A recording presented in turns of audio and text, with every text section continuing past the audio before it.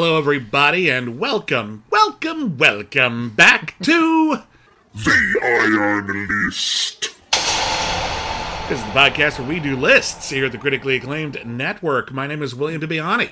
I am a critic. I write for The Wrap. I write for The Film Verdict. I write for Slash Film. Everybody calls me Bibbs. My name is Whitney Seibold. I write for Slash Film, and that's all. That's all you need, baby. Wrote two reviews today, which is nice. When you write as good as Whitney Seibold, one outlet is all you need. Well, when you write as quickly as I do, anyway. Quickly and effectively. That's the hope, that it's quickly and effectively. Although sometimes I'll look back over some of my old stuff, and the editors don't catch when I, use a word twice in a sentence. Oh, I hate it when something that happens. like that. Oh, that's death. Oh, it's the absolute worst. Future events such as these will affect you in the future, that kind of stuff. And little things like that, and you don't think about it when you're writing them, and then you look at it the next day and you when you're realize, proofreading, this is all shit now. Yeah, Everything I wrote is shit now. I wrote a review recently of a film called The Equalizer 3. Yeah. It's Denzel Washington film directed by Antoine Fuqua.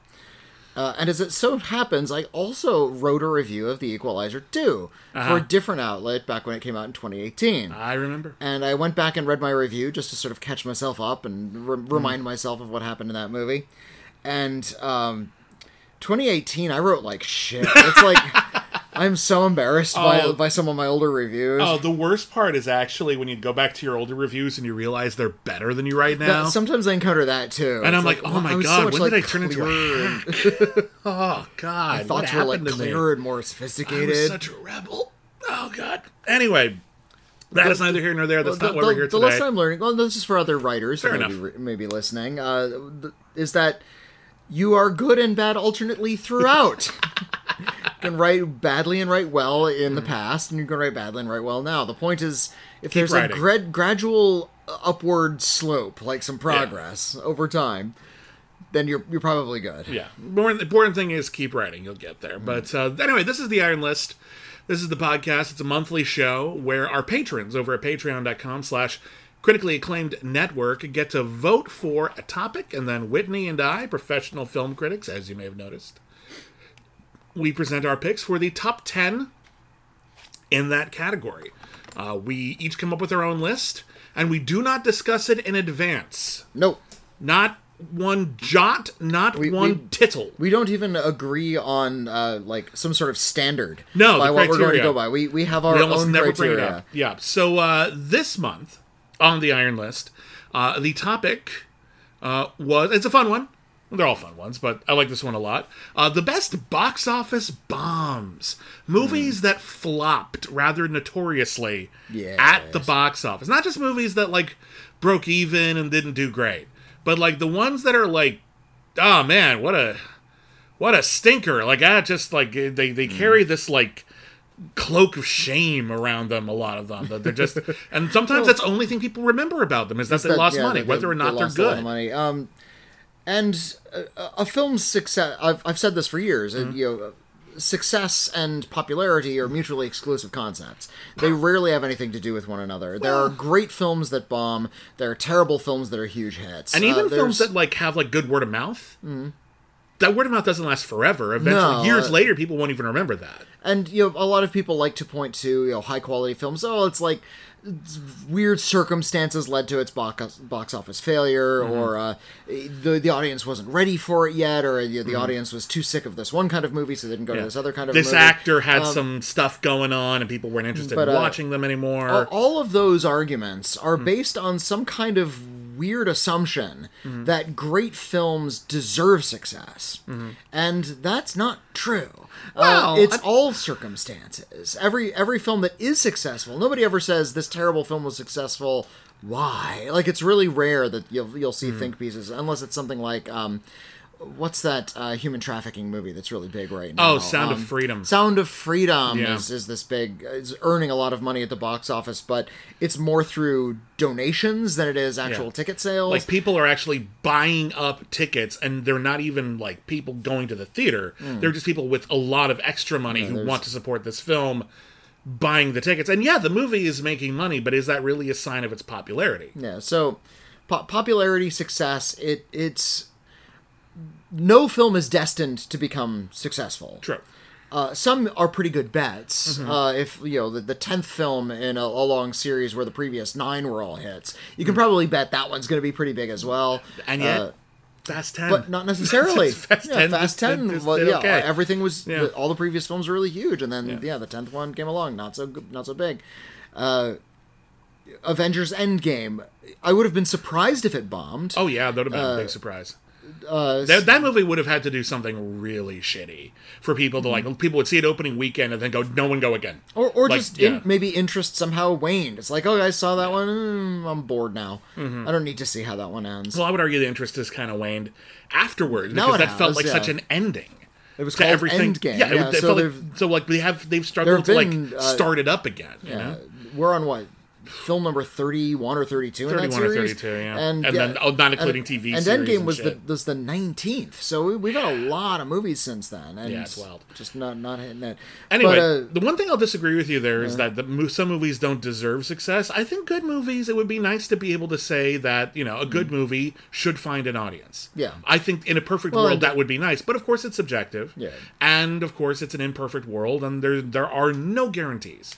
And some great movies make no money. And some bad movies make lots of money. And most movies just do okay and we never talk about their finances ever. it's a pity that we think about finances at all. Yeah. As film critics. And in fact, when I write a review, I don't give a shit about its success. Generally speaking, yes. I don't. I hope people see it because I like people to watch great art. Yeah. I don't care that a studio is making money from it. We have no And- vested interest in this. And the people who say, well, I want this film to be successful because I want other films like it to be made, I want sequels, is kind of a creatively bankrupt way of thinking about it. I want a sequel to this, so you want the same thing again. Why just enjoy what we have, and if it's not enough that you need more, then clearly there's something deficient in what you just saw. I think that comes from this mentality that movies are like a very finite resource. Yeah. That like if we don't support every single DC movie, They'll they stop won't making them, make yeah. any superhero movies anymore, and they will. And even if some things go out of fashion, there are new fashions that are just as exciting. Well, and I'm consider interested in maybe- movies as a whole. Maybe you will also fall out of that fashion. You won't Yeah. want that anymore. Yeah. I'm going to be talking about a lot of movies here that I thought were quite good. Yeah. In most cases, they were all expensive, so they actually lost a lot of money. That was Yeah. kind of one of my personal criteria. Okay. Yeah. Tell me about your critics. So they had to be expensive. They had to be expensive. They had to be like notable losses. That, at least from my memory, or at least from what I read about, Right. just didn't make a lot. Which means I'm going to be talking about movies that were released in my lifetime. Yeah. I was there for it, so there's actually some personal experience with all of these movies. I know that there have been bombs since as long as there's been a business. Right. I know something like It's a Wonderful Life was notoriously unsuccessful when it was Right. first released. The other thing is, all of my choices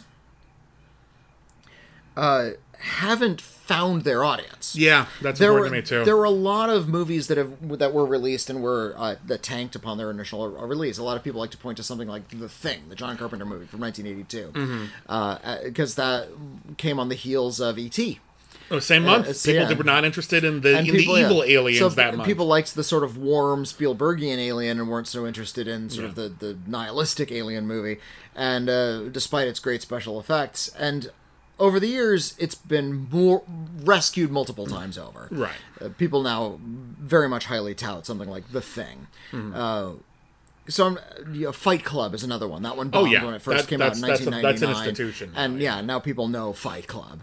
Same with The Iron Giant. There's a lot of these movies that weren't big successes but have been rescued. Speed Racer is another one. None of the other Wachowski movies, but here's what I'll say about that, and I have similar criteria. They had to be expensive. They had to lose money, not just break even, not like kind of come close. They had to lose money. and not just a little. I like to choose ones that lost a lot. Yeah, or relative necessarily to their production. Some of my movies were more expensive than others, but either way, they were kind of notorious flops. What I will say is, I had a slightly different criteria in terms of movies that have been rescued. For me, I still think that there are some movies that haven't been rescued enough. For example, It's a Wonderful Life, definitely been rescued enough. Not only did it eventually become successful, even though it practically bankrupted a studio, it now sells T-shirts and mugs And it airs all the time. Yeah. People are really familiar with this. It and is- it's become it's quoted universally and remade. iconic. It's universally appreciated. To me, the ultimate criteria of whether a movie that used to be a box office flop is now successful is whether the studio that made it is currently exploiting it as if it was always a success. Yeah. Something like yeah. Hocus Pocus, for example, which when it Okay. came out, not hugely expensive, but was a flop. And then it was on home video. People rented it over and over again every Halloween. It became an institution. They made a sequel. They sell merchandise now. It's a big deal now. Now, Disney is very proud of Hocus Pocus. So there are certain movies that I think maybe meet my criteria and not yours, because while they may have some cult appreciation, and you and I may, as critics, know some people who are big fans of them, Yeah. the studio itself isn't like, oh, well, now this movie is super popular. Yeah. Now so there's no yeah. merch. Yeah, exactly. Like, I know a lot of people who really love the Jeff Goldblum, Cyndi Lauper movie Vibes.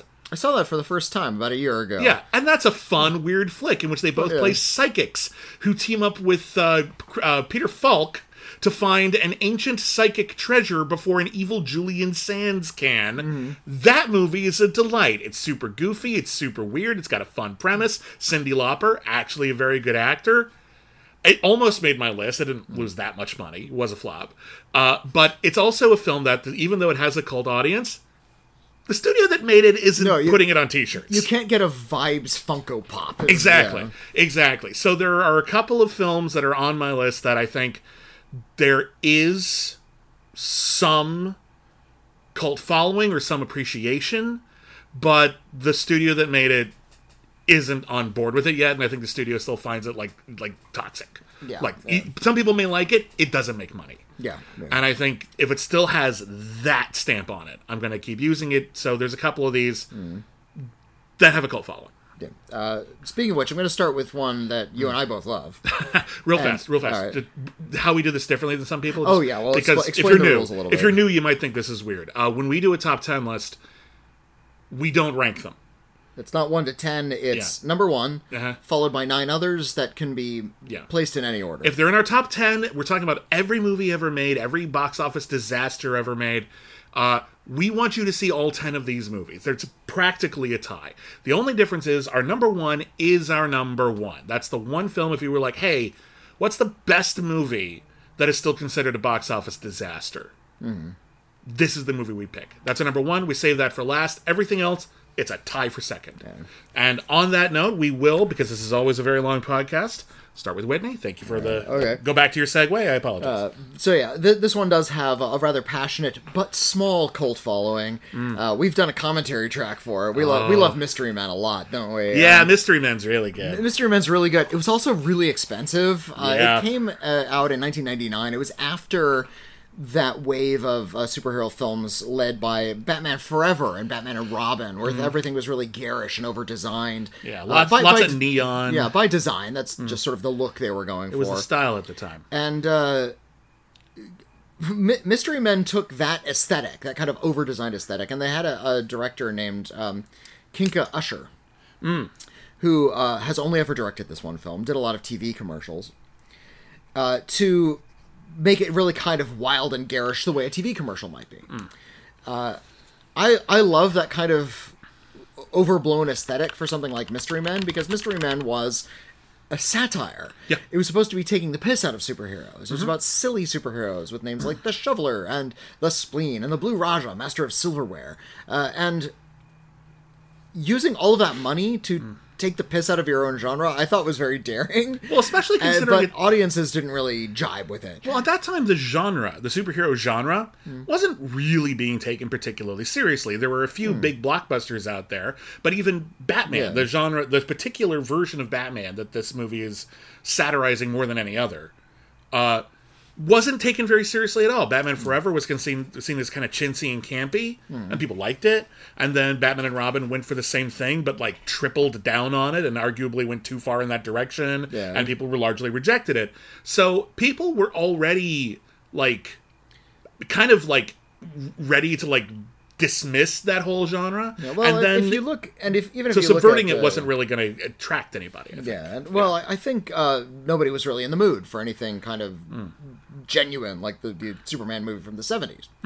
And even if you look at comics at the time, there's a lot of deconstructionist kind of comics redesigned to make them look kind of cooler and more underground. There was a lot of everyone was trying to 90s things up. Like Superman had to have a black suit and a mullet. Yeah, so everybody was really kind of broody. They didn't like being superheroes anymore, or they were just killing them off, or turning them into killers. or turning them into silly characters. Look at something like The Tick.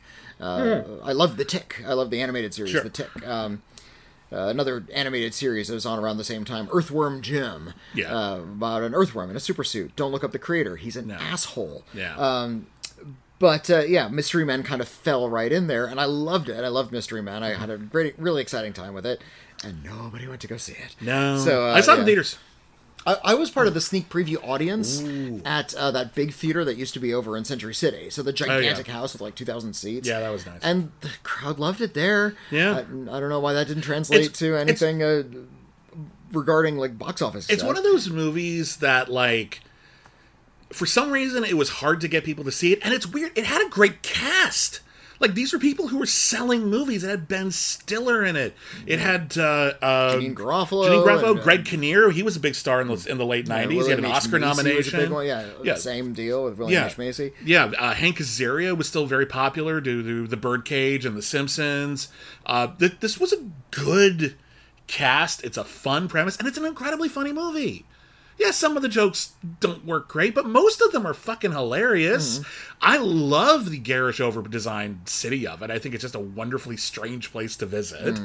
I love this movie to pieces. I think it is really ahead of its time. I think it's one of those movies that if it had come out 10 years later, like just 10 years, man, 2009, people would have been ready for it. It still might not have been a huge hit, but I don't think it would have bombed. Because, again, Ben Stiller was still a big deal. He was making Tropic Thunder. I think it would have found a more appreciative mainstream audience. Because it felt like the audience it was going for were the big comic book nerds. And the big comic book nerds wanted superhero movies that... You said they didn't want movies that were sincere. I think they did. I think it's one of the reasons why Blade was successful. It was a straight-up action movie. Yeah. I think it's why X-Men was successful. It actually took the material pretty seriously. Spider-Man was just Spider-Man. It wasn't apologizing for it. And so I think Mystery Men came from a particular corner of comic because it's based on a comic by Bob Burden, the same guy who did Flaming Carrot.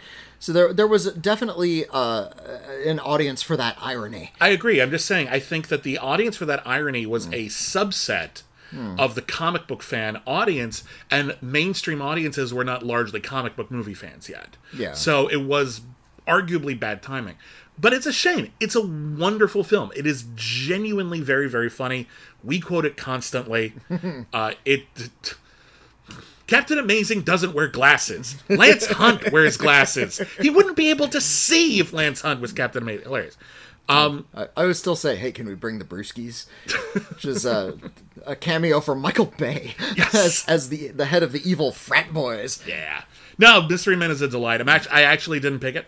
Okay. Not because I thought you would. Often I try to, plan that. Although my first pick is something that I suspect might be on your list as well, because it's another one. Okay. That you and I love. And unlike Mystery Men, which has a small cult following. Yeah.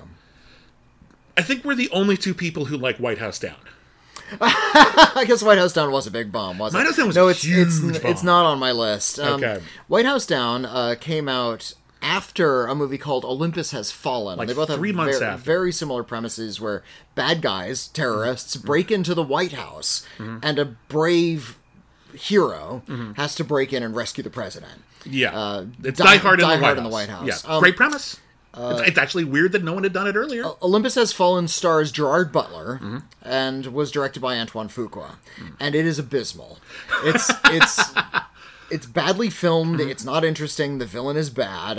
It's just badly edited. It feels like a drive-in movie. It feels like a Steven Seagal movie that got out of hand. Yeah. Like, and I don't dislike it as much as you do, but it is the grim, self-serious. We didn't actually earn this level of severity. There's stuff I like in it. I actually think like the opening attack is actually like really intense. Like, oh god, the odds are really stacked against us. This is really wild. But then it just gradually loses me more and more and more, and it just becomes Gerard Butler kicking the shit out of people. It's Gerard Butler stalking around an empty set while he's got somebody in a control room talking to him through an earpiece. It doesn't even look like the White House it's just like half the those time. two sets. Yeah, and everything's really dark. And then a couple months later, there was the big, slick Hollywood version done by Roland Emmerich. And it had Channing Tatum, and the president was played by Jamie Foxx, and it was really bright and cool, and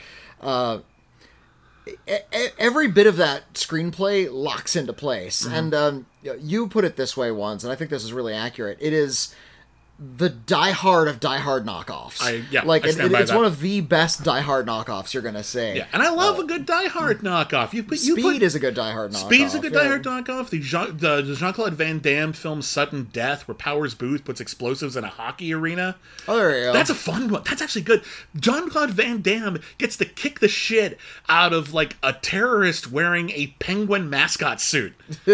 How do you not want to see that? There's a bit where in order to keep the game going, because when the game ends, everything's going to blow up, but then like a guy gets injured, Jean-Claude Van Damme, our hero, who's like a failed firefighter, has to put on the guy's like a goalie's uniform and play the game, and he doesn't know how to play hockey. That's funny. It's great. It's fun. It's awesome. White House Down is the same basic premise as Olympus Has Fallen, but tonally it's a total pendulum swing.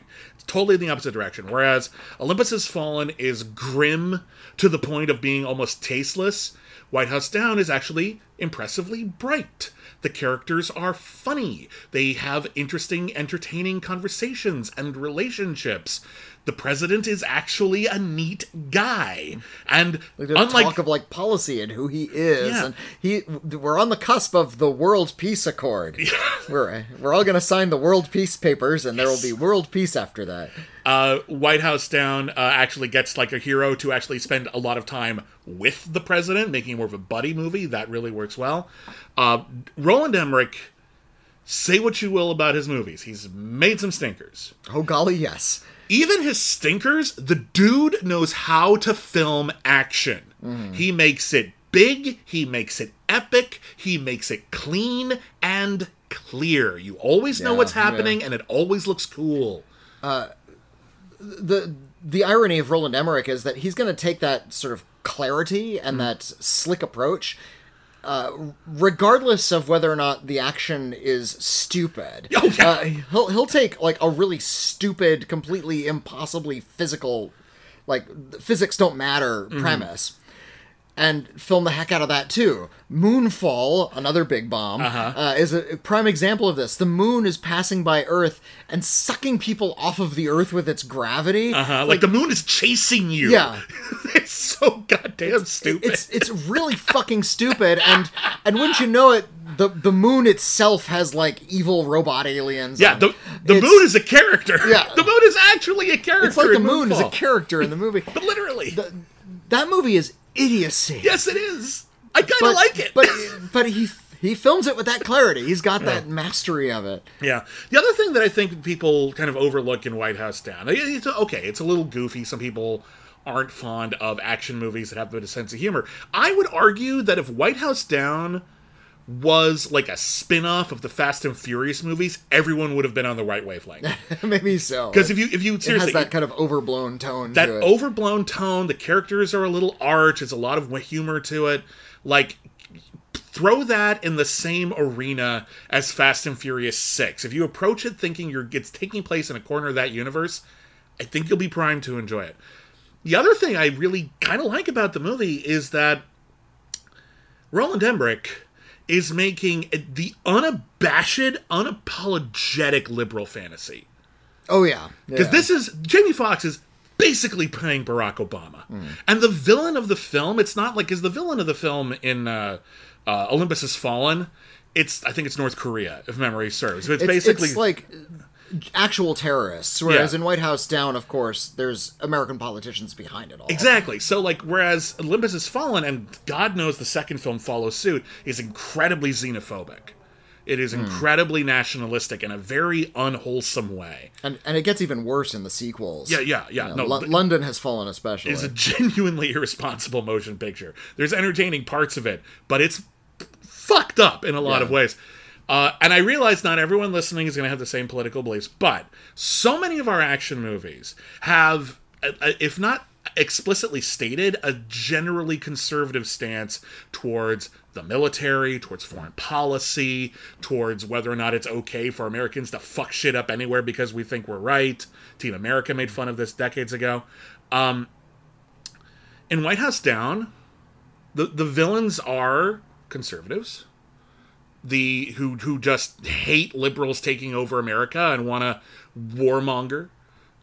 James Woods plays the villain, and he's playing James Woods. More or less. It's like he's been in character ever since. Like, it's weird, actually. James Woods. It's such a pity because he is a talented actor. He has talent. Yeah. He's given some great performances before, but you think about some of the performances he's given. Like, you know, it was one of his best performances playing the racist guy in Ghosts of Mississippi. Yeah. He's great in that movie. I'm not gonna. I'm trying not to read into that, but it's hard not to at this point. So him playing this villain is him being either completely unaware of the wavelength of the movie or being like weirdly self-aware of his own persona, and it's kind of amazing. It's unabashed, it's unapologetic, it's sometimes gloriously silly. In Channing Tatum's first scene, he gets in an argument with a squirrel and loses. It ends with Joey King waving off an airstrike on the White House by grabbing the presidential flag and doing a flag twirling routine on the White House lawn. The flag twirling routine, by the way, which was set up early in the movie. Yes, it was. This is So, like Die Hard, there's Yeah. like a setup and a payoff for every little detail. everything that they set up gets paid off. It's actually a really good script, provided you're willing to accept that it's not Olympus Has Fallen. Anyway, we've gone on long enough. I love this movie. This movie is intensely satisfying. It is a great 4th of July watch every single year. Winnie, what's your next pick? Let's see. This is another one that has a little bit of a cult following, that has a lot of appreciators, but it still, to this day, has the stigma of how much money it lost. I remember how this movie came out when I was a kid. It had just all the articles about this was about how much it was tanking and how bad it was for its star. But I'm very fond of the very strange movie Hudson Hawk. Oh, that's a good pick. Yeah, Hudson Hawk is about a cat burglar. Whose his nickname is Hudson Hawk. He's played by Bruce Willis, and he gets out of prison, and he is immediately roped back into doing another job. Yeah. Doing a lot of heists with his partner, Danny Aiello. Hudson Hawk and Danny Aiello. This is a cartoon. Oh, yeah. They banter. They talk about, I need to get cappuccino, and they while they're doing their heists, they quiz each other on like the lengths of pop songs. Well, what they do is like, okay, we have like 5 minutes to perform this entire task from beginning to end. Rather than synchronize our watches like a professional thief, we know that Swinging on a Star is exactly 5 minutes long. So we're going to sing the entire thing while we do the heist, and by the end of the heist, we'd better be done. So it's charming. Makes no like, sense, like but it's charming. It's like a heist movie musical, because we see them sing the whole song. Yes, we do. It gets onto the soundtrack. This was written by Stephen E. D'Souza, who was writing a lot of the big blockbusters at the time. He wrote Die Hard. He wrote that, indeed he did. Well, one of the writers, anyway, yeah. He also wrote K-9000, a failed TV pilot about a cop who teams up with a cyborg dog. Let's focus on Commando instead, or even another bomb of his, Last Action Hero. Yeah. Wait, was that Stephen E. No, I don't think that was Stephen E. D'Souza. No, that was... Oh, that was Shane Black. That was Shane Black. Although I think there was also a bunch of people worked on that. Yeah. But anyway. Excuse me. Stephen E. D'Souza did not do that one, but he did do Hudson Hawk. And Hudson Hawk starts involving these really eccentric supervillains played by Richard E. Grant and Sandra Bernhard, who are looking for wonderful. They're overplaying it in just the right way. They're the best James Bond villains we've ever had. They just weren't in a James Bond film, and I'm not exaggerating. I stand by that. We're introduced to the characters. There's some bad guys are bidding on an ancient Relic. Ancient relic that used to be in Leonardo da Vinci's lab. Yeah. And everybody's betting on this thing. It's like a model helicopter that he built.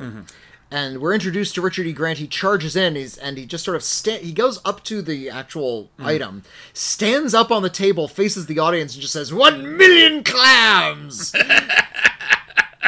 The flustered guy says, 1 million clams. And then Sandra Bernhard comes in walking her little dog and just says, 1,000,001, Waldo. It's like, oh, we know who these people are. This is like, but for the grace of God, we should have gotten Paul Bartel and Mary Warnoff in those roles. And, there's very strange thugs played by who are named after candy bars kind of floating around, and James Coburn shows up. David Caruso plays, I think he plays Kit Kat. Who's silent, who's silent, speak. And he's constantly copying whoever's in the room with him. So, like, whatever Bruce Willis is doing, David Caruso is also doing. Every single element of this movie is thought out way too much. Like, every single thing in the movie has to be cute and clever. Yeah. And I'll be honest here, the only reason this isn't on my list is it's a little much after a while. Like, it's a lot to take in. I like the muchness of it. That's why I appreciate something. There's a time and a place for that, and when that time is now, Hudson Hawk is the film to watch. It is mostly quite charming. I think it needs to be watched in shifts. It's almost unbearably creative. There's a scene where Hudson Hawk is escaping a heist on a chicken truck. And he's being chased. He leaps off of one thing, lands on a truck. And then it spins around a corner. He flies off of the truck. And he lands in the next scene.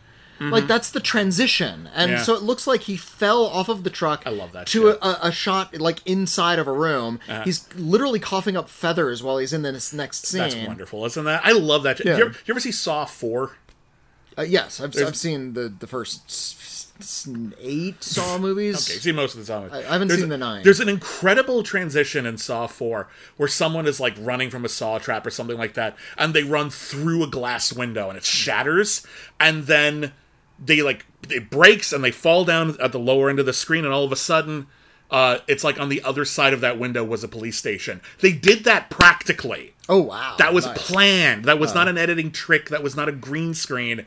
They just thought that would be a cool transition. And guess what? That's a fucking cool transition. I love that shit. So I appreciate how weird it is. I like its sense of humor. I like its weird energy that it just never lets up on. There's, like all things made 30 years ago, some dated humor, but not as much as you might think. No, yeah. There's a sexual assault joke that's rather casual, but that's not cool at all. But it's just dated. Apart from that, just a lot of the energy and a lot of the characters are just really, really fun. Yeah, I think, and you're not finding Funko Pops of that one. No, nobody loves it. It's still considered like kind of this icky thing. Like it'll get a Blu-ray release. I remember years after it came out, like 1995, 1996. I was listening my parents listened to the radio news as they would drive me home from school every day, and they had like a special bulletin, and they were just like, "It's official. Someone finally rented Hudson Hawk enough that it is in the black." It broke even. It finally broke even today. Someone rented it from Blockbuster today. That was the joke they made in the first episode of the revival of Kids in the Hall. Oh, yeah. There was a shot of like a Canadian garage sale, and this old guy, I think it's Scott Thompson is running it. It's like somebody picks up a VHS copy of the Kids in the Hall movie, Brain Candy. It's like, oh, this one looks funny. Yeah, that one came out in the 90s. It was really great. I'll let you have it for $1, and they gives this guy $1, and as they hand over the money, there's this like sort of thunder in the sky. The movie in that moment broke even. Like finally made its money back. Yes, now that it's broken even, we can finally bring the TV show back. And they literally dig them up out of the ground. They're dead for the revival. Well, one thing that a lot of the movies I suspect we're going to be talking about today have in common is that because they're box office bombs, they were probably expensive to begin with. There aren't a lot of relatively inexpensive movies that are considered huge bombs because ultimately, even if they didn't make money, the studio didn't lose that much. Yeah. So Gem and the Holograms, for example, isn't on my list because it only made $1 million, but only cost $4 million. Yeah. So it's a disaster, but it's no one. I don't think too many people lost their jobs over it. It was a relatively minimal investment. There's one or two exceptions I'm going to make though, and my next pick is I'm moving away from sort of the action adventure genre. It's a comedy. It is a comedy from a beloved screenwriter who has written some of the most popular comedies of the 80s and 90s. It starred a actor who has starred in multiple hit sitcoms, including one at the time while this movie came out. And nobody went to it, and it quickly became a joke on his own sitcom. I'm talking about the Ed O'Neill movie Dutch. Oh, I didn't realize that was... Oh yeah, like a bomb. That was a big bomb. There's a lot of. I like Dutch a lot. I like Dutch a lot just didn't know it's known for being a failure. It cost $17 million and it made $4.5 million, which was enough that it became a joke. Okay, it's maybe not the most notorious bomb ever. At the time, it was a joke. It was a punchline for a while, and I think largely people forgot about it because it's barely on DVD. It wasn't for many years. People don't talk about that movie much. Nobody talks about it. But it's one of those movies that when I bring it up, when I say, hey, I'm watching Dutch, because it's a Thanksgiving movie, and there aren't that many good Thanksgiving movies. So it's something to watch instead of Planes, Trains, and Automobiles, which I mostly like, but it's a little intense and caustic. Yeah. I actually get really stressed out by Planes, Trains, and Automobiles. I know you do. I've said that before. I know you do, and I can appreciate that. I think sometimes it's trying for that, but I'm not always in the mood. For me, Thanksgiving is more of a time for Pieces of April's Son-in-Law and Dutch. Dutch was expected to be a big hit. John Hughes was coming off of Home Alone. It's another holiday hit. It's another holiday film. It's a road trip movie. Yeah. John Hughes has made a lot of hit road trip movies. He did Planes, Trains, and Automobiles. He did the National Lampoon movies, like The Vacation and so forth. That was actually based on his childhood vacations. Another kind of bratty kid, buddy comedy road trip. So basically trying to combine the vibes of Home Alone and Planes, Trains, and Automobiles. Sounds like a recipe for success. No one went to see it. And it's good. It's really quite good. Is it the best John Hughes movie? No, but I wouldn't put it low on that list. Ed O'Neill plays a guy who he's in love with a woman who has had a really nasty divorce. Her husband's played by Christopher McDonald, so he's a piece of shit. Try to find the number of times Christopher McDonald hasn't played an asshole. It's like that one episode of Star Trek, and that's it. It's pretty amazing. He has completely brainwashed their son. Their son is played by a very young Ethan Embry, who at the time was credited as Ethan Randall. And he's great. He's so good in this movie. He is a legitimate revelation in this movie. Yeah, he's really preternatural in this. And he's a kid he's very intelligent, but he's also learned so much condescension and unearned moral superiority from his dipshit of a father who has soured him against his own mom. So he hates her now. And the movie's very much about class. And in fact, they talk about class a lot in this movie. The Ed O'Neill character is sort of a blue-collar guy. Yeah, he actually owns his own business, but he came up on his own. He works in construction, whereas his dad is some corporate stock tycoon or something. He's a yuppie. Basically, and this kid is yuppie, ungrateful little yuppie larva. Yeah. And to quote very Ghostbusters entitled, 2, very much a shit, yeah. And they and that's sort of the reason they butt heads so much is because this guy doesn't trust the lower classes. But they talk about that, why do you not trust working class people? And why do you not respect that? And they have conversations to that effect. And I over love the that they course of actually the- address it directly. And over the course of the film, their circumstances get so much worse and worse that he begins to actually experience more of what that would be like, and realizing firsthand, I'm an ass. And again, he's a kid, and he's learning this stuff. And Ed O'Neill is, like, trying to be cool, but the kid is pushing back at him with such veracity, with physical violence. The first thing he does is beat him up. He beats the shit out of him, and then finally it gets to the point where the only way to take... Because his whole thing is he's going to drive him from his prep school to his mom's house. They could take a plane and it would take an hour, but he wants to go on a trip because he wants to marry the kid's mom. He wants to build a good relationship with him. And he ends up having to tie him up in the back seat in order to get him home. So they're off to a bad start. It's a film that kind of pushes how real it is, because in some cases it's very plausible. It's not in the cartoon Home Alone, you can get hit in the head with a wrench and be fine universe. But some of the things that happen in it are a bit broad. And you start to realize, okay, some of the things these characters are doing to each other are awful. Also, some of these characters are awful and need to actually have their comeuppance, even though that they're young. The character Ethan Embry plays is surprisingly nuanced. He could just have been an evil shit. A lot of kid bully characters are just portrayed as evil jerks. Because to the kids... And their redemption is, like, kind of rushed. If they have it really at all. Yeah. Or sometimes they're just punished or not. He's actually he's... Dad did a number on this kid.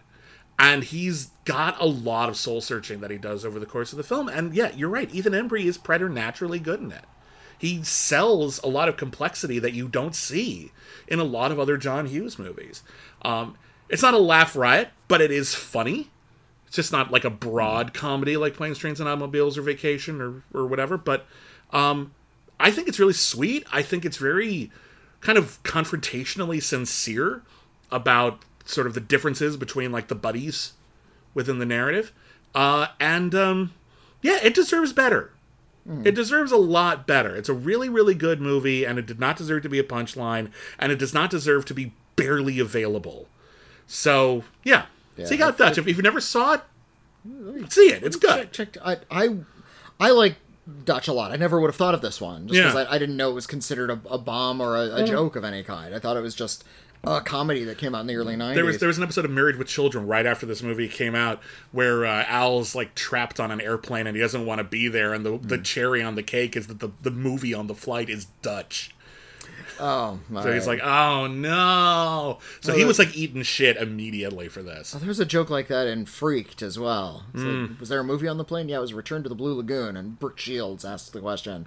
And Brooke Shields gets to say, oh, I heard that sucked, because she's in that movie. Yeah, it's bad.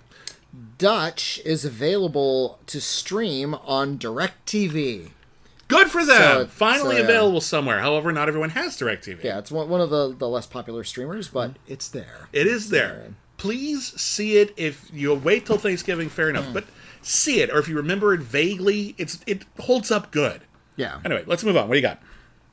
Let's see. I have comedies on here. I do have a couple comedies on here.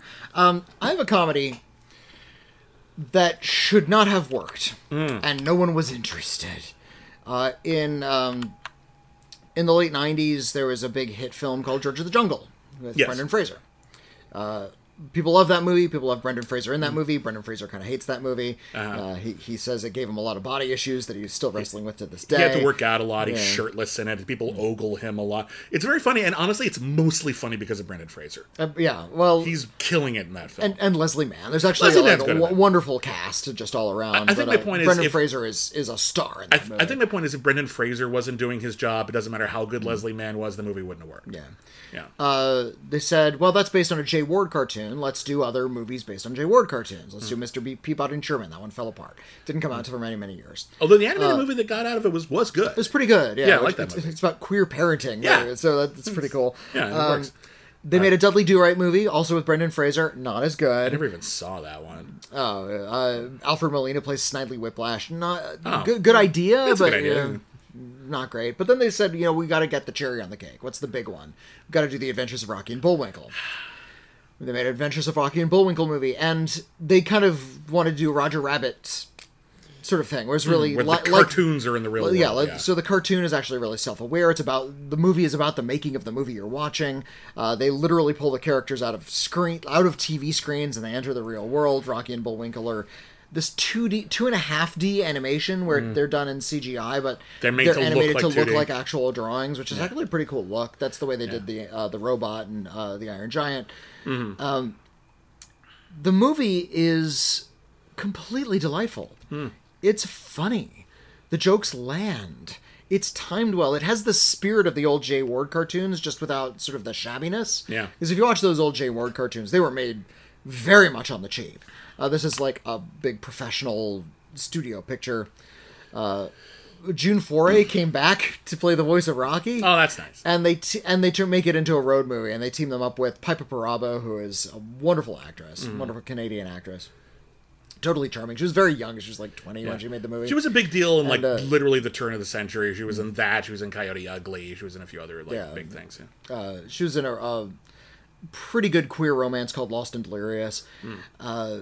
And yeah, she plays the sort of delightful FBI agent who has to escort Rocky and Bullwinkle through the real world on a road trip for reasons it doesn't really matter.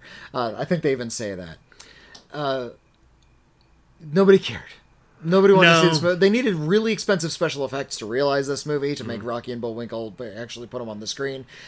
There's a special effects sequence where they go into cyberspace because they were making jokes about that at the time, and Bullwinkle is in the internet for a little bit. Big, expensive special effects sequence. Don't need it. You don't need to spend that much money on this kind of a movie. There's a bit where they transform FBI agents into literal vegetables, and they use extensive makeups to make their heads look like vegetables. One of the vegetables is Doug Jones. Oh, I'm actually not surprised by he's that. always in the makeup chair. Of course he is. Who do you get to play Fearless Leader, the villain? Why not Robert De Niro, a really expensive star? Nice. I like that you got Robert De Niro. He's game. He's selling the part. He's actually playing the role. You didn't need to get Robert De Niro, but okay. Who played Boris and Natasha? It was Jason Alexander, who very hot shit, and Natasha was played by Rene Russo. Did you ever see the Boris and Natasha movie that they did in the 90s? Yes, it sucks. Yeah, it starred It's Dave so Thomas and bad. Sally Kellerman, which honestly not a bad get for a TV movie in like '92. But yeah, it's not very good. I think Sally Kellerman wrote it. She had something to do with Sally Kellerman had something to do with the production of that movie. It was directed by Charles Martin Smith, which is actually pretty good. Sally Kellerman executive produced it. She produced it. Okay, Yeah. I knew she was like one of the muckety mucks. Yeah, it was like a made-for-Showtime movie, and they did Rocky and Bullwinkle movie without Rocky and Bullwinkle. Bold choice. Just Boris and Natasha. Yeah, bold choice. This was a movie that I didn't have a lot of time. Usually when we do these Iron Lists, I'm mostly going off of stuff that I've already seen, but if I'm aware that I have some gaps, I'll try to fill at least a few of them, just in case there's a movie that I've never seen before that really belongs on the list. Yeah. I had two movies I was going to make time for. One was this movie, and I didn't get to it. Because I've heard from people whose opinion I respect that it is quite funny, and you just confirmed that. The one that I did watch, and it is not the next film I am picking. All right. So just so we're clear, this didn't make my list, although I know it has some very fervent fans, was Ishtar. Oh, golly. Ishtar, which stars Warren Beatty and Dustin Hoffman as talentless musicians who get swept up in, espionage in the Middle East. In the Middle East. Yeah. Or I think it's Northern Africa, actually, technically. But, okay. I haven't seen it. I just know it's legend. It's directed by Elaine May. It cost way more money than anyone expected it to, and it's become one of the great cinematic punchlines. Oh, it's worse than Ishtar. People were very, very mean to Ishtar when it came out, and in the years that have followed, it has found some appreciative fans. Some people who think it is quite good. I think both Dustin Hoffman and Warren Beatty said that they're actually rather proud of it. Okay. It actually had two unironic votes for the best movie of all time in this year's the latest Sight and Sound poll. That's how much people are trying to turn around on Ishtar. And I saw it. I had never seen it before. I had heard the legends. I wanted to give it a fair shake, and I'm here to tell you, it is not as bad as the people made it out to be, or the critics made it out to be in the late 80s, it is nowhere near that fucking good. Because the problem with that movie, in addition to just, there's some great moments and some really good lines of dialogue. You know, it's Elaine May. She's very talented. The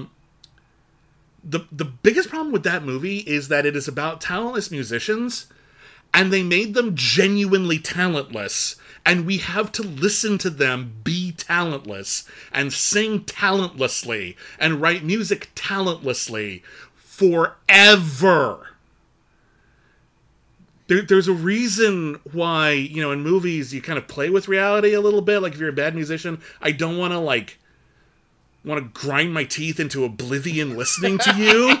And that's what Dustin Hoffman and Warren Beatty are doing in that movie. So by the time the plot kicks in, which is really far into the movie, I was just not feeling it, like, at all. Oof. And by the time I was feeling it, the movie was almost over, and it never won me back. But Ishtar is not that film.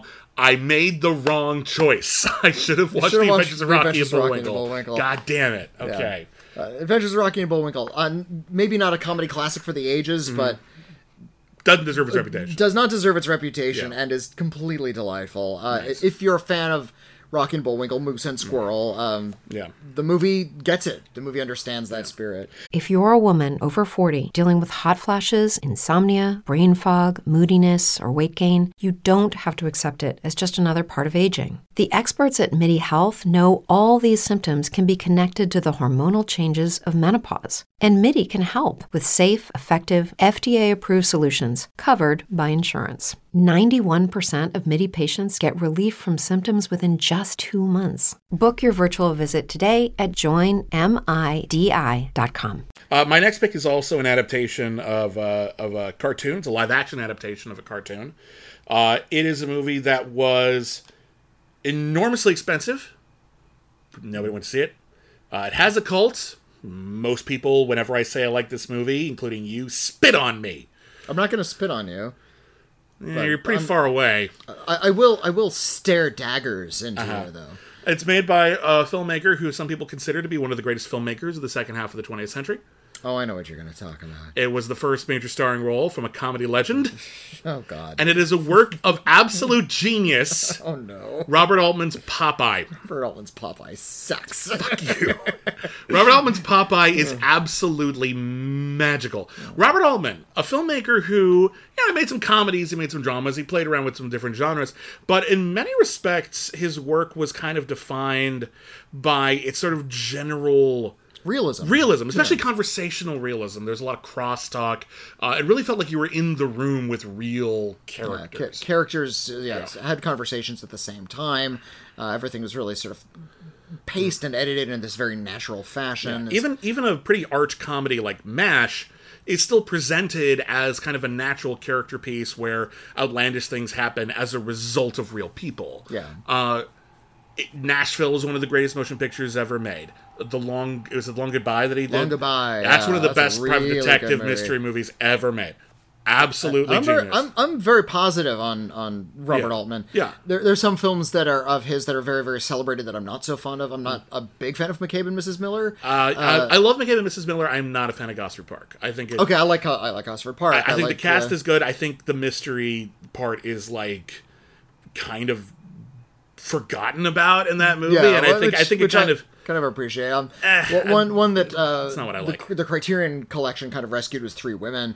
I've actually never seen that one. Yeah, Three Women is I hear it's good. Yeah. So I like Robert Altman. And I like sort of his naturalist style, and I feel like when he's getting into fantasy, he is at a loss. Well, I think but here's what I think is interesting about it is that we see kind of why he doesn't do fantasy, because his approach to fantasy is very unusual. And I think it's very befitting Popeye. The Popeye cartoons, if you watch the original Popeye cartoons... Kind of stream of consciousness. The Fleischers. Yeah, they're very, very strange, and they're very, very bold, and they're playing with reality in a way that cartoons just don't do anymore. They're very unapologetically over the top. And his approach to that wasn't to make that real, which you might expect... Robert Altman's going to find the humanity in these characters. His approach was, I'm going to take every exaggerated cartoon thing, and I'm going to make that the reality. I'm going to film the reality of the cartoon in live action. And so, you know how, like, in the cartoons, Popeye has these weirdly pronounced forearms, even though, like, his upper arms are, you know, kind of thin? That's a very strange look. It works great in a cartoon. In reality, it looks very weird. Guess what they gave Robin Williams? Those big fucking arms. There are characters who, like, spin around in, like, cartoon whirling dervishes. There's a moment in the film where Popeye and Olive Oyl, who initially hate each other and they find each other. It's an origin story. She's engaged to... In the cartoon, he's Bluto. In the movie, he's Brutus. It's one of the few things they decided to change arbitrarily. But she's married to... She's going to get married to Brutus.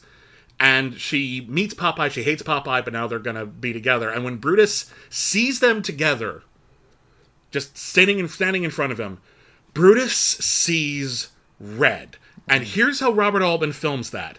He does the entire shot we just saw of Popeye and Olive Oyl in a weird sort of shantytown location. He replaces everything with an identical replica, except it's bright red. Yes. For 2 seconds. Huge waste of money for a absolutely brilliant joke. There's a wonderful surreality to this. This world that he's created is like it's like an amusement park. To the extent that this giant set that he built is an amusement park. Like, they kept it up, and it became a tourist attraction. He built an entire city. That's He built one of an the entire reasons city. It cost so much dang money. He did that for McCabe and Mrs. Miller as well, except that movie was a hit and it made money. Popeye was this giant, strange thing. And it is beautiful and miraculous to watch, and the score by Harry Nilsson. Harry Nilsson did the musical songs. He did the songs for this movie. And if you know Harry Nilsson, he's a very wonderful, quirky, very chill songwriter. His songs for this movie are perfectly wrong. Like, everything is like a little off key, but it's perfectly off key, so that by the time you're one verse into it, you can't imagine it being sung another way. One of the songs from Popeye, He Needs Me, sung by Olive Oyl, played by the great Shelley Duvall, ended up on the soundtrack to Punch Drunk Love. Yeah. Because it is enchanting, and it is sweet. And if you listen to, like, the extended soundtrack album that came out, like, decades later, there's a lot of, like, B-sides, and there's, like, a 7-minute track of Harry Nilsson teaching Shelley Duvall to play that song. Teaching her to sing it, and her, like, messing up a little bit in, like, really cute ways, and trying it again. And it is the ultimate version of that song. It is just absolutely charming and sweet. I love Popeye to death. It is... saying you love Popeye, perhaps more than any other Robert Altman film, is like saying your favorite Steven Spielberg movie is 1941. It's like, I can kind of see it. It's not like it isn't made without some panache, but also, really? And I appreciate that. And I know I go out on a limb with this. As much as I love Nashville, as much as I love McCabe and Mrs. Miller, as much as I love a lot of his other movies, Popeye is it for me. He steps way out of his wheelhouse and into another wheelhouse, and I love it to pieces. He steps off. He wants to get off the bike and puts his foot in the spokes. He just, and that's funny. It's Popeye. And he flies off and injures himself. That's slapstick. That's exactly you're what talking we're about. here Harry for. Nelson's music. Oh golly, I find it unbelievably irritating. Oh no! It's so delightful. The movie is stressful and chaotic and shrill and obnoxious. I think it's sweet. It is a chore to sit through Popeye. It is grating and horrific. These are literally the only two schools of thought on Popeye, by the way. Either it's the most charming movie ever made, or it's the most difficult sit in your entire life. It takes a lot of stamina to get through something as annoying as Popeye. Oh, God, we so disagree on this one. This is one of our great disagreements. We agree on a lot, I understand that Popeye, and you're not the only one who defends no. Popeye. I know there are a lot of people who really love Popeye. Not enough to make it like a hit film, not enough to make the studio proud of it, not enough to get a big 4K Criterion out of it or anything like that. But yeah, it has some appreciation. And that movie came out in what, 1980? It's been a while. 80, 81, somewhere around there. It was Robin Williams' first movie, really. And it was such a bomb. Technically, he was cut from another movie, and then they re-released it with his scene in it. So Can I Do It Till I Need Glasses, I think was the name of it. But yeah, Popeye is still such a bomb that even to this day, people have trouble getting behind Popeye. Sure. The original Popeye cartoons from the 30s are still excellent. And Masterpieces. I encourage you to seek those out. Yeah. Gendy Tartakovsky, the animator, wanted to make a Popeye movie because he's a big fan of those old He Popeye started. cartoons. I was actually I interviewed him once. I was in his office. There was like production art everywhere. It was going to be gorgeous. Yeah, and he was going to do a CGI version of Popeye, but he's been doing... If you watch those Hotel Transylvania movies, he did some really interesting things with CG. Like tried to make... He like, made really them as elastic as... Stretch the medium a lot. And God, that first Hotel Transylvania is such a delight. it's so frantic. It's like you need a lot of sugar to get through that movie. Exactly. But it's really good. In terms of just visually and what he's doing with animation, it's definitely kind of revolutionary. It's kind of a masterwork, actually. And he was going to do Popeye. Great. I want to see what he can do with a CGI Yes. Popeye. And the studio got cold feet. It's like, Yeah. we really... The last time we tried this, in 1980, it didn't do well for us. Like, really? You're still licking your wounds? Like, 40 years later, That's you're the still... legacy of Popeye. This one has not been properly redeemed. Yeah. What's your next pick? Well, let's see. I think I'll pick one that I love, but I know you also kind of hate. Oh, no. This movie came out, and it got one of those... what I think is a rare honor. And that is an F Cinema Score. Cinema Score is a website that polls audiences as they exit, and critics have one score that the critics like have maybe a Rotten Tomatoes approval rating. Rotten Tomatoes or Metacritic will like gauge what critics think. There might be an audience score, but that's kind of hard to gauge. You don't even need to prove you've seen the movie in order to because you're vote just for logging that. on to Rotten Tomatoes and voting whatever you want. But Cinema Score, they get you right after you leave the theater and on opening weekend. And usually when people are leaving a big movie on opening weekend, they'll usually be really hype about it. Even if Yeah. it's not a great movie, they were excited to be there at the movie theater and see the big movie they were anticipating. They went on purpose. So you know? Cinema Score, like a B is actually kind of a low Cinema Score. Mm-hmm. Most of these things get like A minus B plus. Yeah. Getting an F, if nobody likes this movie, means they're mad means at it. that was not what I wanted. It's not They what I resent. expected. But basically, a Cinema Score is that I get the movie I paid to see, And this- if I'm mad at the movie, I give it an F. And this was a movie that had a big hot young star in it. It had Jennifer Lawrence in it. Yeah, I know what you mean. People say, "Oh, let's go see the Jennifer Lawrence movie." Oh, and it was done by a hot filmmaker who did these like really Oscar-winning movies. Darren Aronofsky, Oscar-winning movie kind of director. He's like kind of hip and edgy. He made a film called Mother with a small M and an exclamation point, and it's a really gory nightmare of a film. Yes. Have you ever had a stress nightmare? That's this movie. I've had many stress nightmares. In fact, there was a time in my life when that was the only kind of dream I had. Yeah. I'm a very anxious person. If you've ever had a nightmare about like your home and people just keep on coming into your home and you can't stop them, they're not necessarily home invaders, they're just there and they stress you out. That's this movie. It's Jennifer Lawrence and her husband, a guy. He's a writer. He's a writer. He's a writer. He's played by Javier Javier Bardem. Bardem. Yeah. And he is a very famous writer who people listen to. And she is not the person people listen to. And he is inviting people in to the house. Like going out into the world and saying, yes, people are going to come in. She's like, I don't want that. I don't want more people. And they claim to be like fans of his work, and he's like they're feeding his ego. They bring in this couple, and they're kind of like it's Ed Harris and Michelle Pfeiffer, so we get some big stars in here. And he's like, I'm going to take them out. It's like, what? You're going to take them out into the world? And they go out and they come back, and he's clutching his side, and there's a new person there, and now there's all these other people. Okay, and some of them are hating each other, and they're killing each other, and they're abusing the house that they're living in. It's this really bizarre set that Darren Aronofsky and it's her built. house, and she loves her house, and every time people like break something, it breaks her heart.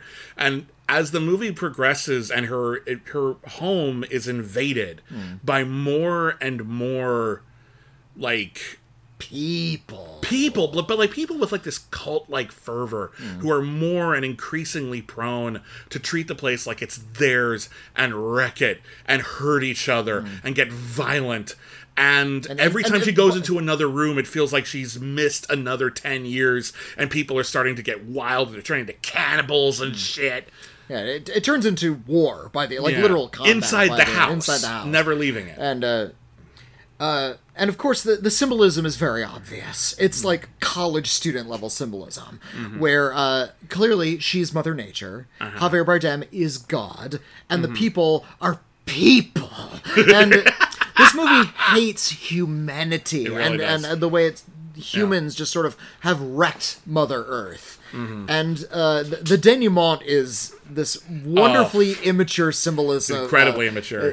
Like explosion of symbolism, which I appreciate that kind of stuff. We need to have expensive studio-backed pictures by ambitious filmmakers that are leading into that college student impulse to do something really brazenly abstract. Well, And brazenly I like abstract, that. but I think even just to have, a forthright, even bold point. I mean, I think you could even argue that Barbie has a part of that as well, because it's it doesn't just have an undercurrent of feminism, it has feminism on its bones. Yeah, it has speeches about it. It's in your face. In a way, that movie is as in your face as Mother. It just it's just got a spoonful of sugar to help it go down, whereas Mother is abrasive. It's like, do you like castor oil? Here's more castor oil to help it go down. It's like, do you want some eye drops? Are your eyes feeling a little scratchy? Here's some steel wool.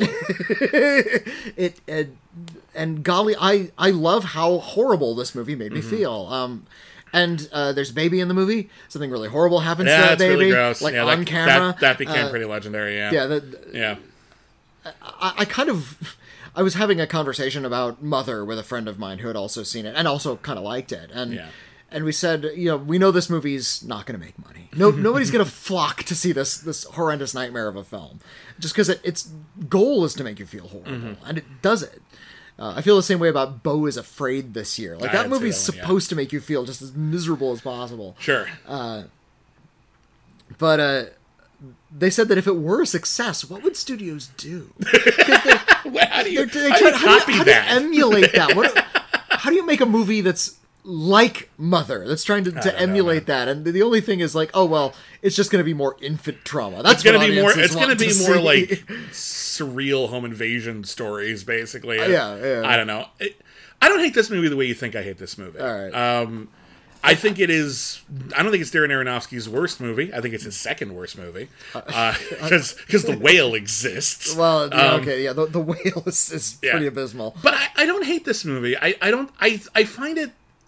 You made the point. It's obvious. It's embarrassingly obvious. But I get it. That's what I like about it. I get it. But embarrassing obvious. I get it. But I think we both agree that it's there. It's just a matter of our personal taste. I find it incredibly unnuanced and.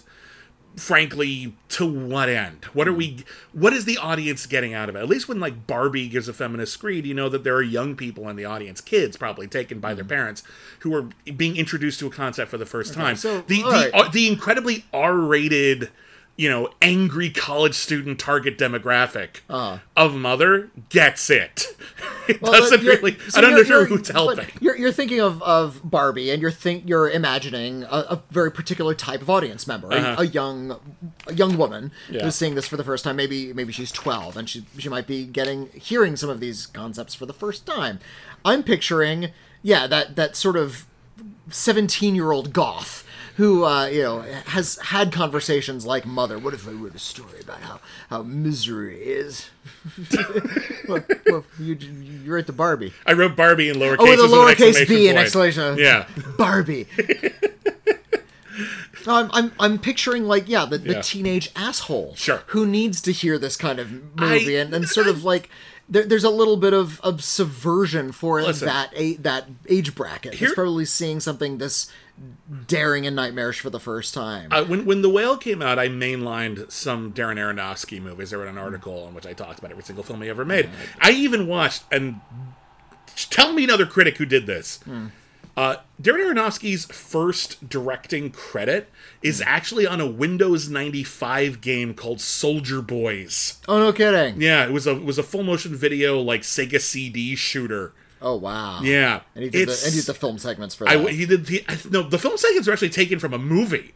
It was, it was an existing movie called Soldier Boys, which was like Dirty Dozen, but with teenagers. And he did the shots of like, you know, like the people, like the terrorists poking out from behind a tree and then getting shot going, ah! Like he did that shit. Yeah, I mean, fine. It needs a job. That's fine. It's not embarrassing. It's just a weird anecdote. And I went so far as to even watch that. I watched a full playthrough of that game just so I could say I've seen everything Darren Aronofsky's ever done. What I discovered about Darren Aronofsky, and what I don't think we really talk about enough, is that the majority of his films are biblical. Oh, they're biblical he's directly. A deeply religious filmmaker. No, like Pi deals about with the Kabbalah. the Talmud, and of course Noah is about Noah, and that's a very strange film, and I actually think it's one of his best. The Fountain is a deeply spiritual motion picture. Even The Wrestler is a film about modern martyrdom. I appreciate that he is operating on that level. I appreciate that he is making these gigantic swings. When he misses, he misses hard. But I appreciate that he's trying. Okay, I just the sort of horror art house modern update of the Book of Genesis is just a fascinating experiment to me, and I really dig it. Nobody went to go see it. Here's what I will say about this movie in its defense. All right. Because again, I don't think this is a total disaster. I just find it an unpleasant watch. I have seen very few. A lot of movies try to capture dreams, sometimes playfully, sometimes somewhat realistically, sometimes beautifully. But you described it as a panic nightmare or an anxiety dream. And I've seen very few films capture that sensation as effectively as this. Yeah, so and there's something to be said for that. And I think the editing in this movie on that regard is a huge part of it, and it is quite masterful. And I think Darren Aronofsky is really good at that, a certain kind of panic in his movies. You see that in Pi. There's a lot of shaking. It's a really jittery movie. Mother is a panic nightmare. Black Swan, like the camera's like right behind these characters' heads as they kind of walk really quickly down hallways, and you're really stressed out. And you don't know why yet. I think that's sort of like what he's best at. When he tries to go for heart, that's when he starts to fail. When has he? He hasn't really done that very often. He did it. He tried to do it with The Fountain, but he got lost in these big, heady religious concepts. Yeah, agreed. He tried to do it with The Whale, and we saw how that one turned out. Oh, it's awful. Yeah, it's awful. My next pick is also a film. This is a film that was lost to obscurity for a while. It did come out. It was a huge box office bomb, but then it was completely forgotten about until it was rediscovered a few years ago. And re-released, and finally re-released in the proper context. It is also a horror movie starring a young ingenue. Okay. And it is also one of the most intense experiences I've ever had in my life, at least in the cinema. And that is Noel Marshall's Roar. Oh, I didn't see Roar. Oh, Roar. Okay, so Roar was written, directed, and produced by Noel Marshall, who also co-starred in it. It was also co-produced by Tippi Hedren, who also starred in it, with their daughter, Melanie Griffith. And she was a girl. She was a kid, and this movie was made over the course of, like, a couple of years, actually. They are both... I don't know if Noel Marshall's still alive, but they're conservationists. And they've actually had, like, big cat sanctuaries. And this is something that they're very passionate about. They love big cats, many of whom are on the verge of extinction, like lions and tigers and such.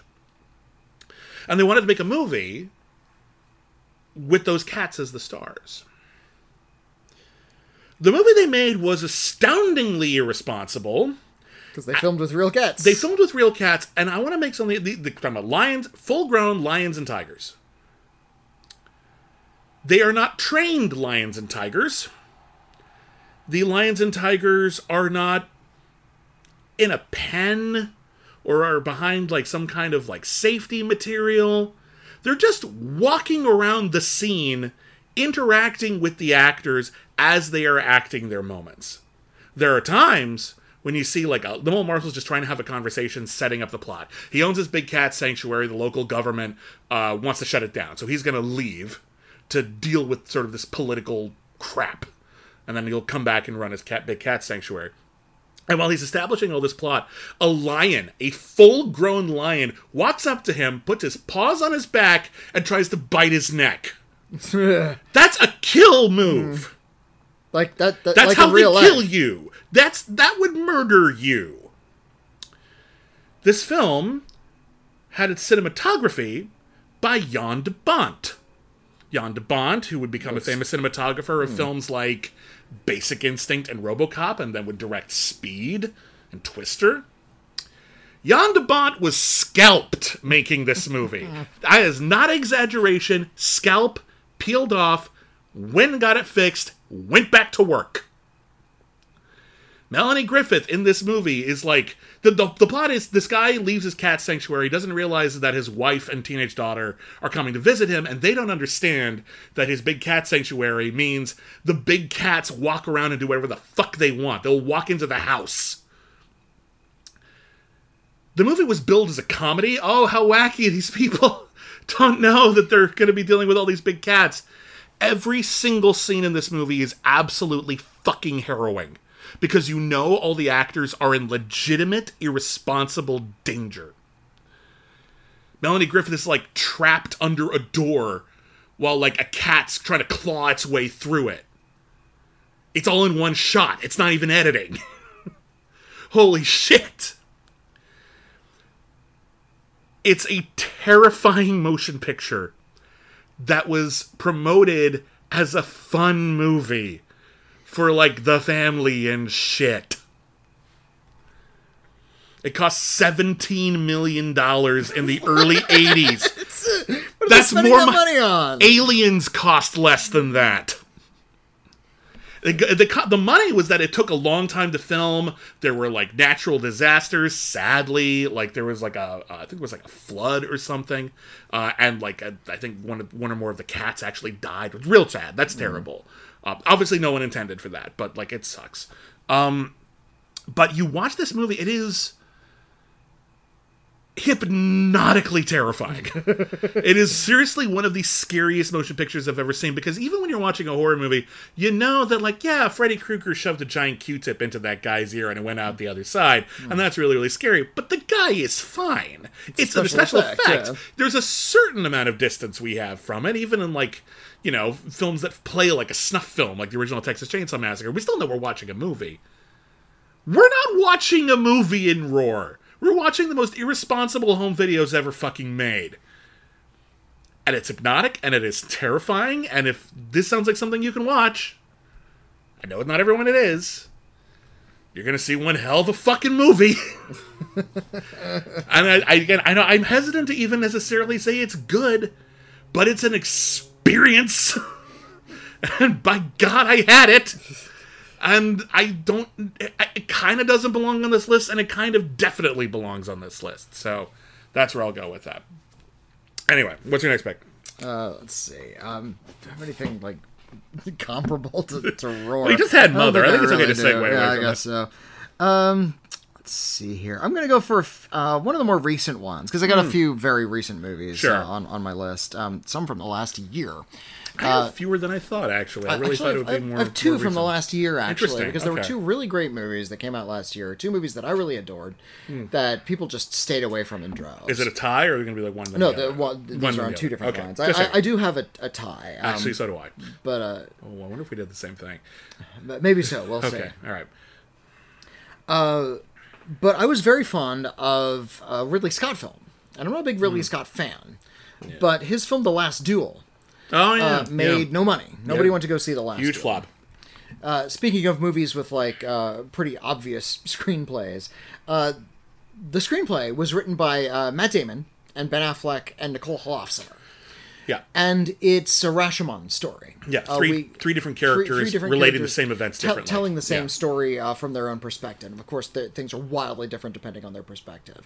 The first story is from the Matt Damon. It takes place in medieval times. And it's about a war general who's out sort of fighting and protecting the kingdom. And that's the Matt Damon character. And he sees himself as sort of this beleaguered soldier who has a wife back home who's been waiting for him and is constantly cheated out of the things he deserves by the local lords.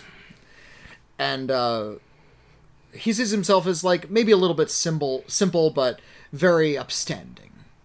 Then we see the same story again from the Adam Driver character, and Ben Affleck is also in it. He plays a big part in the Adam Driver story, and he's the local lord who is actually kind of manipulating politics, and he sees himself as very noble and being in charge of things, and very smart and well read and respected. And in that story, the Matt Damon character is much more of a lout, and he's kind of a brutish character. He's very insensitive.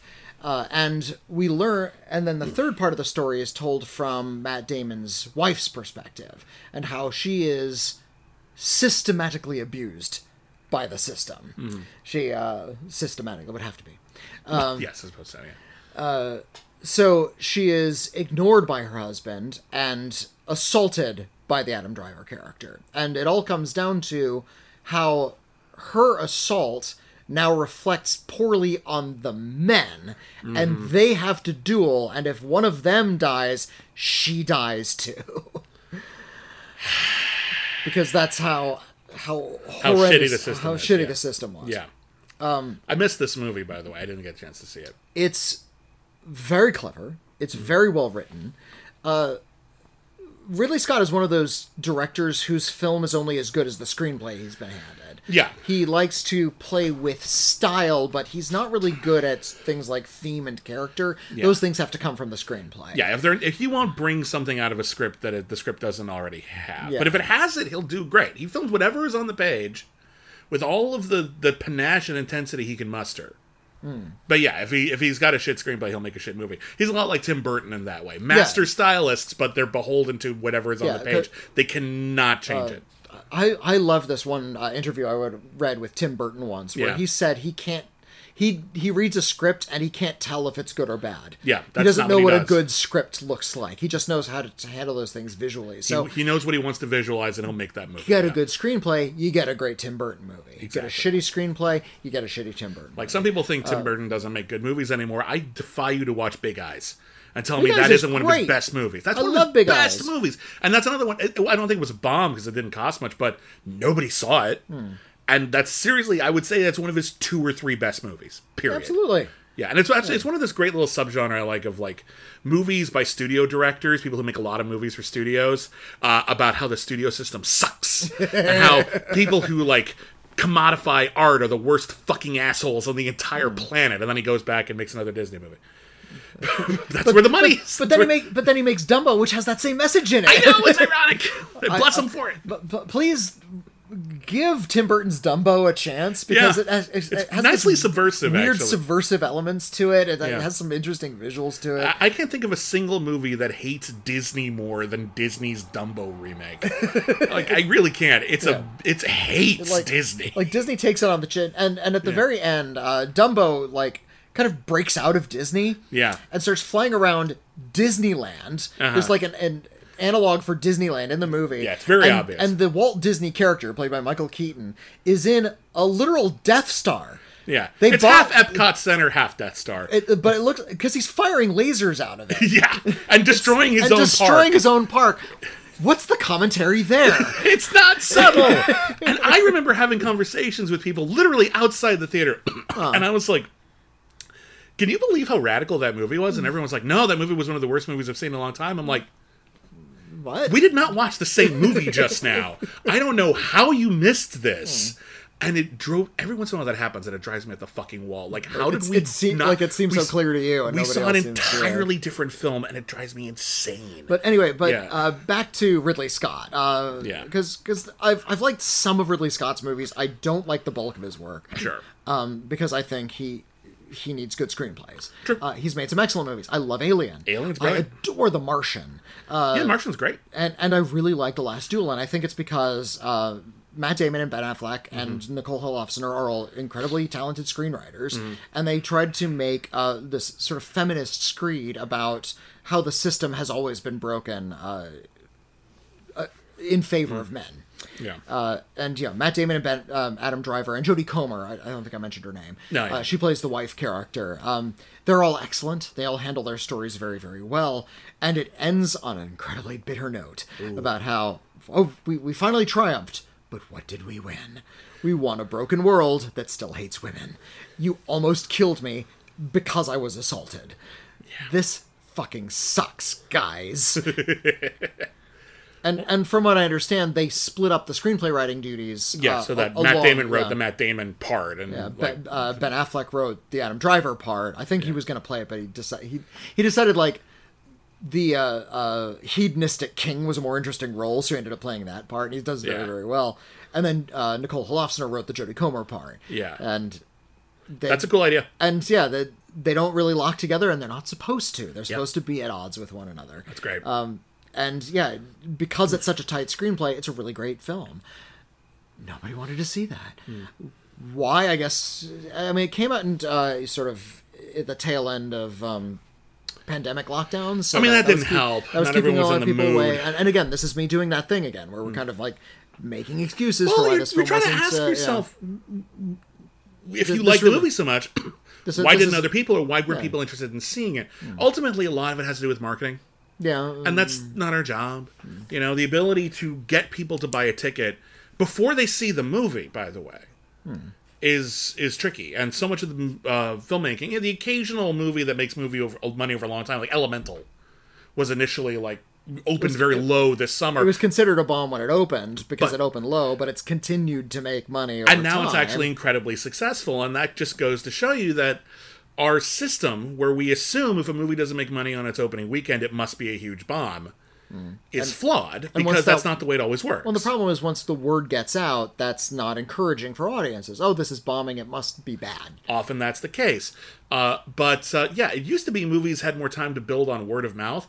It happens like once a year. We get like one movie that opened okay maybe, or didn't open great, but it just sticks around. Everything Everywhere All at Once was that last year, where it was an independent movie. It had a pretty good opening average, but it was a small release. But people kept seeing it. Yeah. Even though it was never, I don't think it was ever the number one movie at the box office, or if it was only like once. But like, it just kept the audience coming because word of mouth built. The highest grossing movie that was never number one at the box office, I think to this day, is still My Big Fat Greek Wedding. Yeah. Because that was one that just played for literally months Yeah. on end. It just kept on playing and kept on playing. It was like huge hit. number 3, and number it 4. cost nothing. It That was cost a very low budget $8 movie. million, and it ended up making hundreds of millions of dollars. Huge hit. People forget And you that. wonder why she wants to make another sequel. My Big Fat Greek Wedding 3. She was is Oscar coming out. nominated for that movie. The screenplay got an Oscar nomination, for Christ's sake. And it's not even a great... It's an okay screenplay, but it's very formulaic. It's just a sweet little rom-com that's hard to find fault with. And just, people liked it. There you go. Anyway, moving on. Again, I don't have a Rashomon movie, but I do have a big, giant epic Okay. that kind of came out recently, but also came out in the mid-1980s, and people hated it. Because David Lynch's Dune is a weird film, man. That's true. That one was a bomb, wasn't it? That was when a it first came out. gigantic bomb. The story goes, George Lucas was looking for various filmmakers to make Return of the Jedi. Yes. He didn't want to direct. He ended up finding a British director named Richard Marquand, who is not really well known for much other than Return of the Jedi. Because he died, actually, not very long after that. I think he only made like 1 or 2 more movies, and then he just didn't have a long career afterwards. And unlike Irvin Kershner, he hadn't kind of made a name for himself beforehand. Yeah. But yeah, one of the people he talked to was David Lynch. Yeah, he talked to David Cronenberg, he talked to David Lynch, and a lot of their ideas, some of Cronenberg's ideas, I think, were parlayed into the final screenplay of Return of the Jedi. I think some of the Jabba the Hutt stuff might have some Cronenberg in it, but I could be wrong about that. But it's like a distant echo by the time I got to the movie. There's more Cronenberg in Total Recall than there is in Return of the Jedi. Because he was almost made that movie. He actually did a lot for Total Recall. And he talked to David Lynch. You can find the interview online where he talks about the interview he had with George Lucas, and like he took me into his office and he showed me this Wookiee, and then we had a salad and I got a big headache. It tells this really bizarre story. Completely uninvested in the world that George Lucas had created. I don't know what a Wookiee is. I don't care. But he instead made Dune. He wanted to do a big studio sci-fi epic, and he was allowed to do this in a little bit more his way. Mm-hmm. He changed a lot from Frank Herbert's book to sort of match his sensibility. And he captured how alien the future was. That's what I love about what he did with Dune. It's one of the things I love about what he did with Dune. Denis Villeneuve's Dune, at least the first half, the part that we've seen, it's a handsome production, but it's also frustratingly literal. It is just, it takes everything bizarre and strange and heady and surreal about the material, and it flattens it so that it is just the plot. And I find that incredibly dull. David Lynch's Dune, which condenses the entire gigantic narrative into one motion picture, and it is just falling all over itself. It's like pickup sticks. They should all be in a line, but instead they're just on this pile right here, and you can kind of make out of the way it's supposed to look. Remember Michael Keaton's speech from The Flash about the multiverse? About the, like the a big plate of slop spaghetti? That's Dune. That's Dune, Yeah. basically. And yet I love it. I adore this Dune. Dune is incredible. First off, I'll take the production design in David Lynch's Dune over Denis Villeneuve's Dune any day of the week. It is Denis Villeneuve's version is just stark. That's all it is. David Lynch's is stark yet organic. It's really, it's actually really ornate and opulent. Yeah. This is a story about the royals of the galaxy. And Yeah. he tries to make everything look kind of strangely regal. Well, like everything, like the Harkonnens, they're not just like in Denis Villeneuve's. They're just pale and fat and assholes. In David Lynch's version, they're hedonists. They're oily, gross people who will just fuck anything and eat anything. That's the kind of consumption that they represent. Yeah, it's all about my own personal just pleasure. Baron Harkonnen, there's a scene in the movie that still disturbs me to this day where he calls in his boy. This boy is going to be brought in as a sexual plaything. Yeah, it's really creepy. And they have these little heart stoppers. It's like a heart valve of some kind. Yeah. Like this little thing implanted in their what the hell chest is with a that called? handle on it. And Baron Harkonnen, he calls in these boys and he kind of paws at them. Heart plugs. And he pulls out the heart plug. Yeah. And that exposes his heart. He just starts bleeding to death immediately. Yeah. And you can see sort of the sadness on his face as he realizes he's dying. That's the hedonism he wants. He just wants to kill this It's this kid. like Caligula, Holy Roman Emperor shit. And it's just truly, truly terrifying. And it's also like way more like sort of psychologically kind of complete. Like you just get the sensation that these characters are actually full, strange human beings with fears and pleasures. And yeah, the plot's unwieldy. The plot was always unwieldy. There's a reason Denis Villeneuve did it in 2 movies. They weren't doing that at the time. They weren't doing that in the 80s. That was not an option to split it in half. I don't think anyone made that suggestion. No. I can't think of any. There aren't a lot. The only movie I can think of that did that like previously, and there may be more examples, like on purpose, was Richard Lester's The Three Musketeers and the Four Musketeers. And even that was originally intended to be a 4-hour epic with an intermission. They just made it into 2 They just made it into 2 movies because they yeah. work as 2 different movies. The second half is not as good as the first. The first is classic, but regardless, David Lynch had to make this fucking movie, and he had to condense it down to a reasonable time so that it could play in fucking theaters. And he did it, and it's strange, and you can appreciate that he wanted to make something that treated sci-fi like a strange dream. And he did. And it is captivating and weird, and it's a little obtuse. To be perfectly frank, it might actually be a good idea, excuse me, to watch Denis Villeneuve's version first, just so that the plot is completely clear to you, because that's kind of all that movie is good for, and then watch David Lynch's Dune. It's like when you read a Shakespeare play without ever having seen it, it might be a little impenetrable, because it's just so much florid language, and you're just trying to... The plot might not be clear. The meaning of the language and the multiple meanings as you go. But if you watch it performed, it becomes clear this is the emotional thrust of the scene, and here's the arc of the plot. And then the language you can appreciate for the way that it capitalizes on and like underlines and elaborates on all of that narrative. That's how I feel about David Lynch's Dune. It's Shakespeare.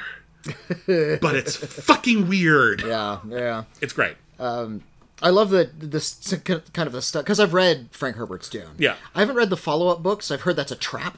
Yeah, they're very fucking weird. They're really weird, and they take place over the sprawling time frame, like tens of thousands of years pass over the course of the narrative.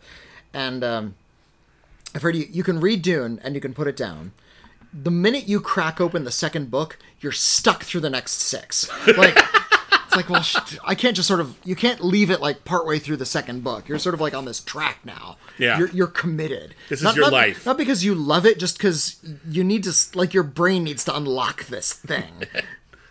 So I haven't opened the sequels yet. Okay. I haven't read Dune Messiah. But I've read Dune.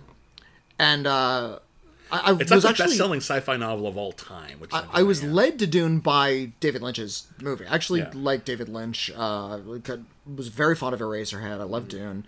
I did like how oblique it was. I had a little trouble figuring out, like, wait, Dr. Yui has and that guy's a mentat. What is the? He has the Imperial. I don't understand a lot of what this stuff means. Yeah, so they don't stop to explain everything. So I ended up reading the book, and the book has a glossary, thank goodness, because there's all these oblique sci-fi terms that Frank Herbert's making up. So I was able to sort of like go, what does Feta Keen mean again? I think at the premiere they handed out a glossary to people in the audience, and that that got them off on the wrong foot. Yeah, because people were like, "Oh, this isn't going to be good." That's not a great start. Shai Halud, fuck you. Like George Lucas only made up a couple of words. I don't know, man. And you can follow it. You know, I know what a droid is. Yeah, that's pretty straightforward, right? The Force? It's a force. Got it. Done. What the Gum Jabbar? I don't care. Kwisatz had a what? Harry had a little Kwisatz had a rat. I don't know. Very strange. So I was able to sort of get the story when I finally read the book, and then I went back and watched David Lynch's version the day I finished reading the book, and it's like skim reading Cliff's Notes at that point. Like everything's speeding past. Like whoa, slow down. It's so much. There's way too much going on, and there's integrity to it.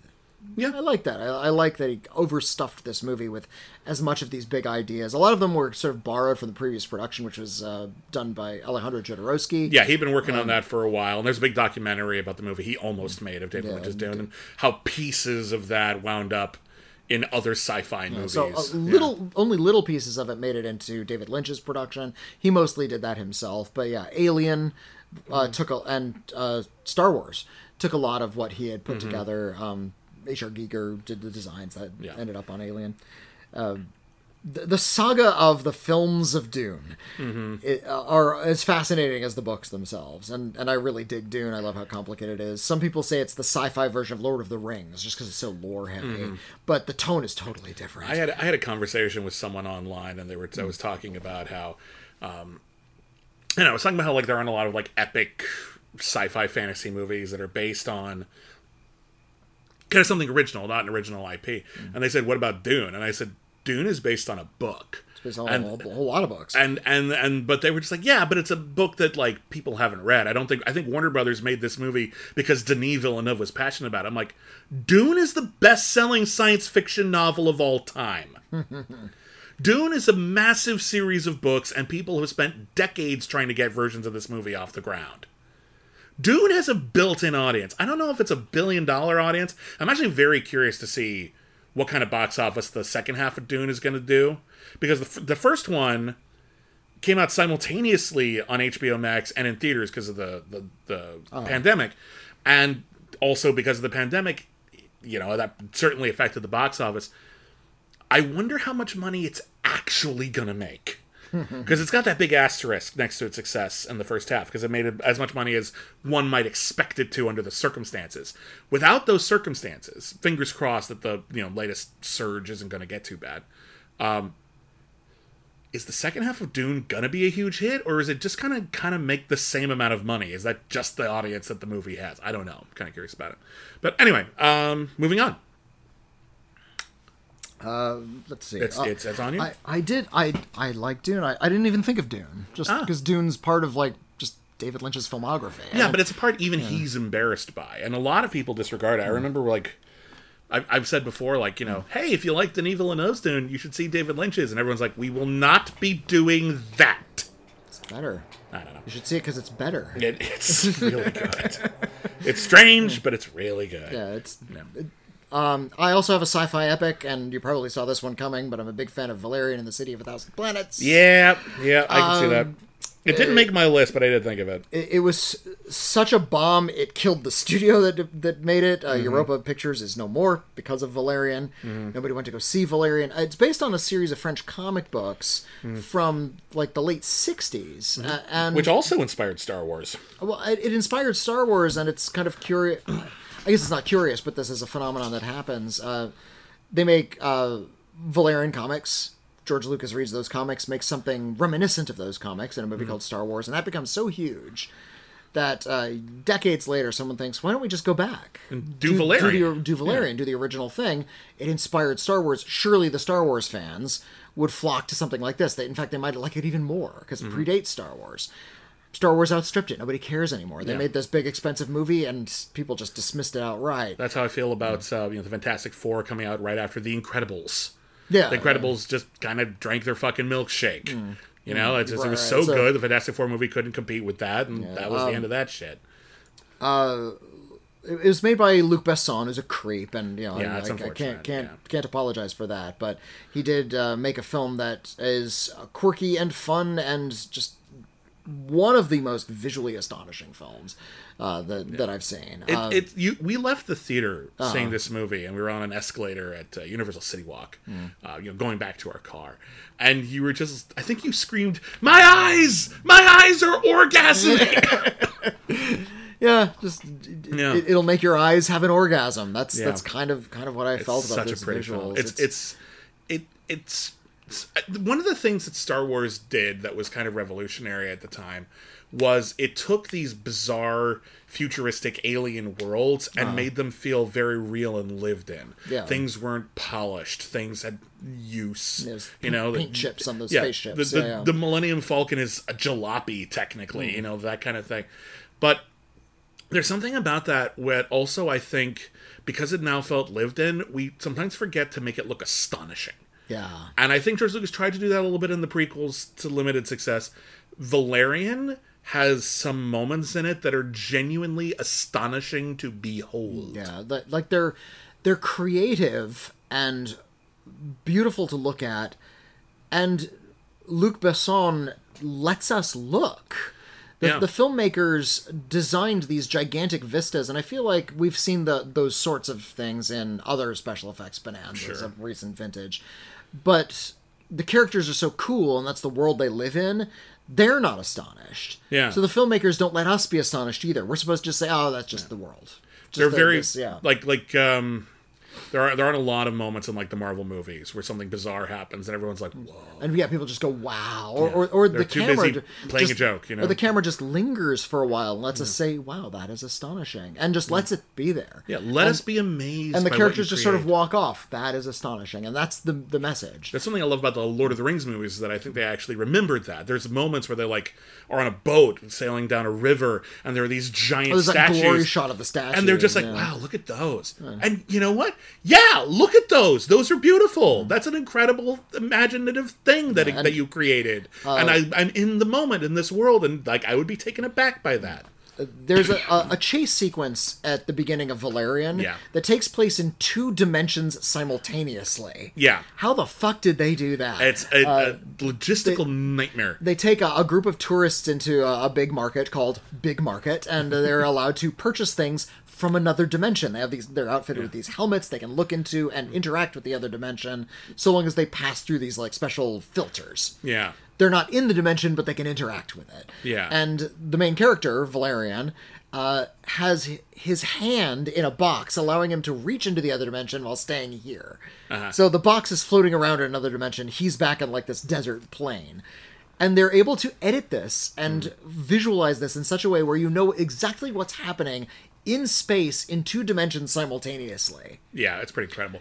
I haven't seen something like that in a science fiction movie before, at least not successfully. My favorite bit in Valerian, I have 2 favorite bits in this movie. The first one is the opening sequence, which is actually really beautiful. Oh, on the spaceship. Introductory, the invention of Alpha. Humanity creates a space station, and then they have first contact with an alien, and they shake hands with the alien. And then they keep meeting new... Hold on. Before that, though, Oh, sorry. it starts out as a space station with other nations. Oh, yeah. Other humans fly up to the space station. The Russians show up and shake the hands of the Americans on the space station and so on. With each handshake, the station gets like a little slicker. It builds out a little bit more. They like attach the Russian space station to the American space station, and then an alien ship shows up, and they make first contact with them, and there's a handshake, and they attach the alien spaceship to the space station, and then there's a series of increasing handshakes as humanity starts spreading out into the stars, and diplomacy is really beautiful. Characters get older, their children take over, the children get older, generations pass. And the space station gets so big that it ends up becoming like a danger to Earth. It's going to affect Earth's gravity, so they send it off to be its own thing, and now it is a city of 1,000 planets, and every spaceship that has arrived at it has attached itself to it and created its own ecosystem within it.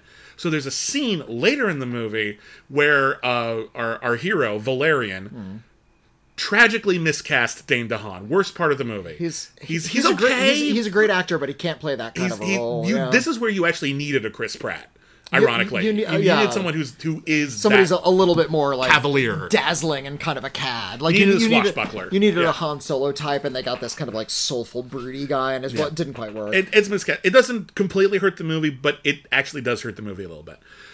But there's a scene where he needs to get from like one part of the ship to another part of the ship, and it's a labyrinth. You have to like go around all these different places, and a thousand planets in this one city. Yeah. However, if he just runs in a straight line, busting through walls like the Hulk, he can get there really fast. But in order to do that, and he was all in one shot, he's going to travel through like dozens of different planets and environments and bizarre biomes and ecosystems. Yeah. And it's just this incredibly visualized sequence that is 100% cinema magic. It is astounding. You might have noticed we haven't really talked about the plot. Because the plot is kind of weird, and it involves... The plot is about a cover-up about a war crime, and involves this species of very Na'vi-like aliens called, from the planet Mul, and a bizarre creature that they call the Mul Converter that can... Like, something about its biology means it can replicate energy rather than digest it. Like, if you feed it, like, let's say fed it a diamond, it would poop out diamonds, which is... multiple diamonds. Which is... a little immature, but and I think that also kind of makes the plot a little bit more ridiculous than it needs to be. At least it doesn't like poop it out of its butthole. It, like kind of sprays it out of its body. It kind of does.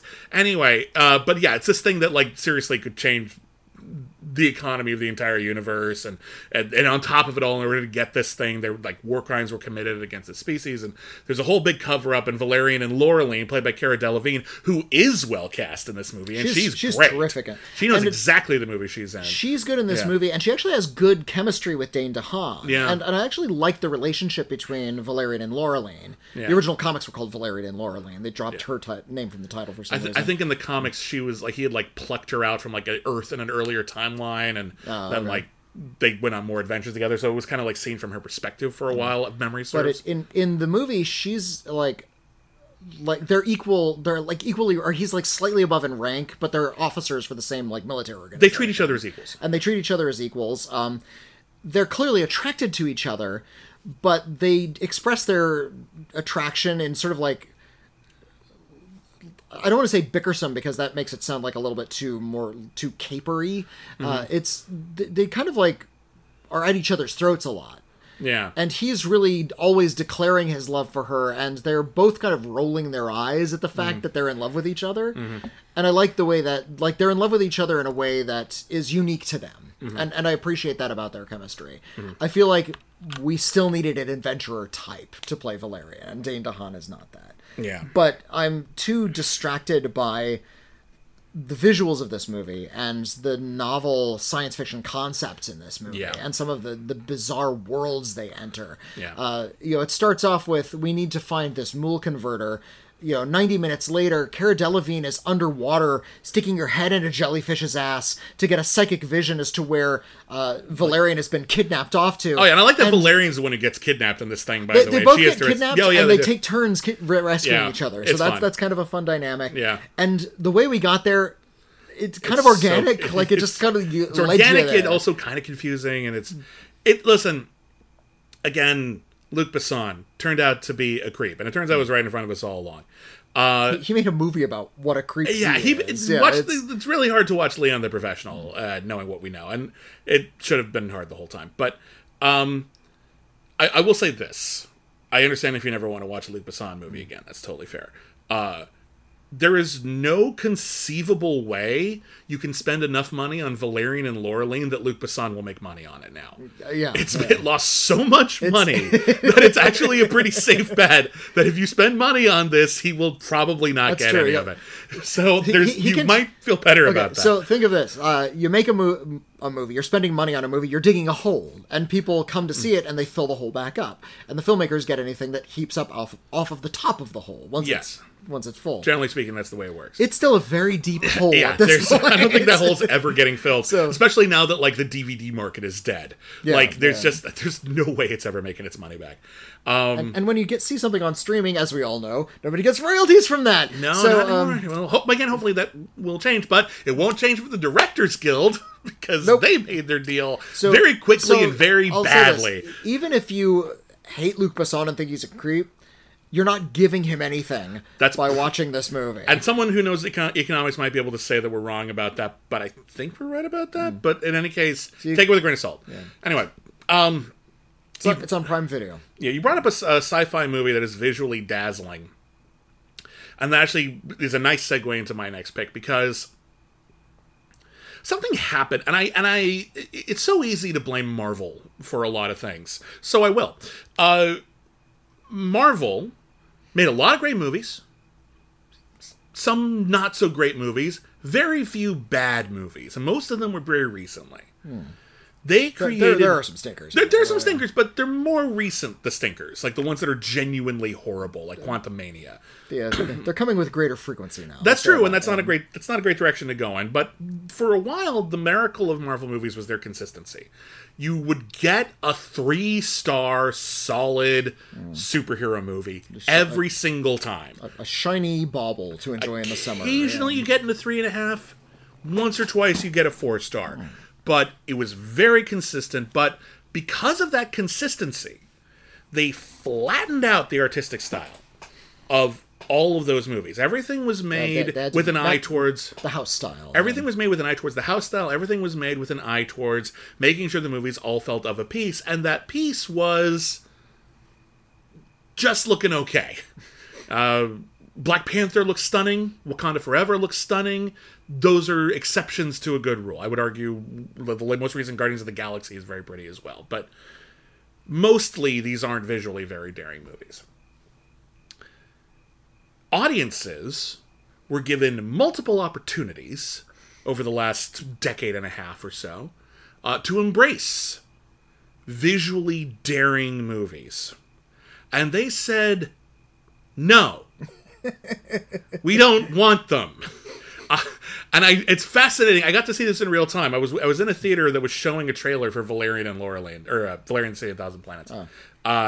And at first, the audience didn't know what the movie was, because they didn't recognize the IP, they didn't recognize the actors. They just saw this sci-fi stuff, and I heard people go, oh, is this a new Star Wars trailer? Oh, shit, this looks really fucking amazing. And then the title came up, and they saw that it wasn't Star Wars, and they were like, oh, never mind. And I'm like, what? You were dazzled!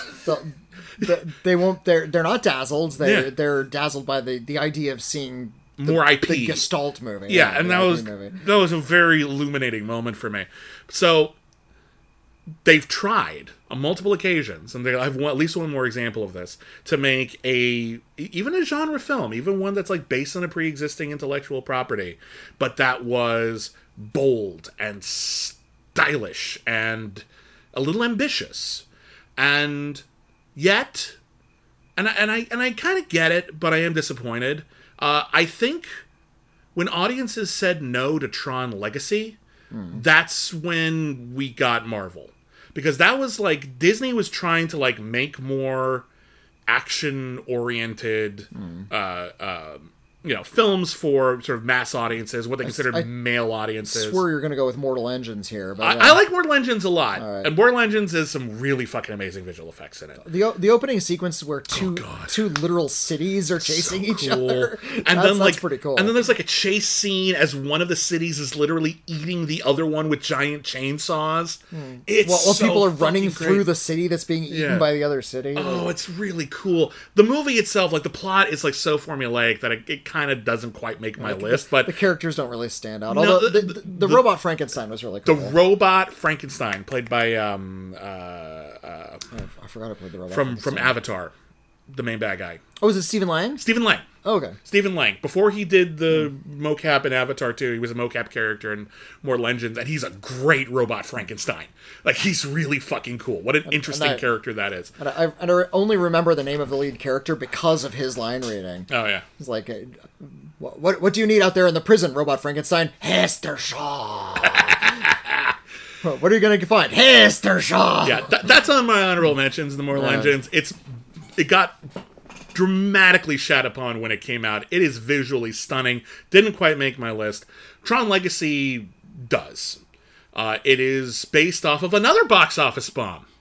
Disney was like, hey, we made this extremely ambitious visual effects spectacle in the early 80s that took place inside a computer where every single data file was its own character, and they glowed in this really bizarre, beautiful way, and it had some of the earliest... They overspent on it. Oh, they overspent on it. That's not pretending otherwise. But why they had to go to all that trouble to make something that looked like that. I'm not even fighting it, dude.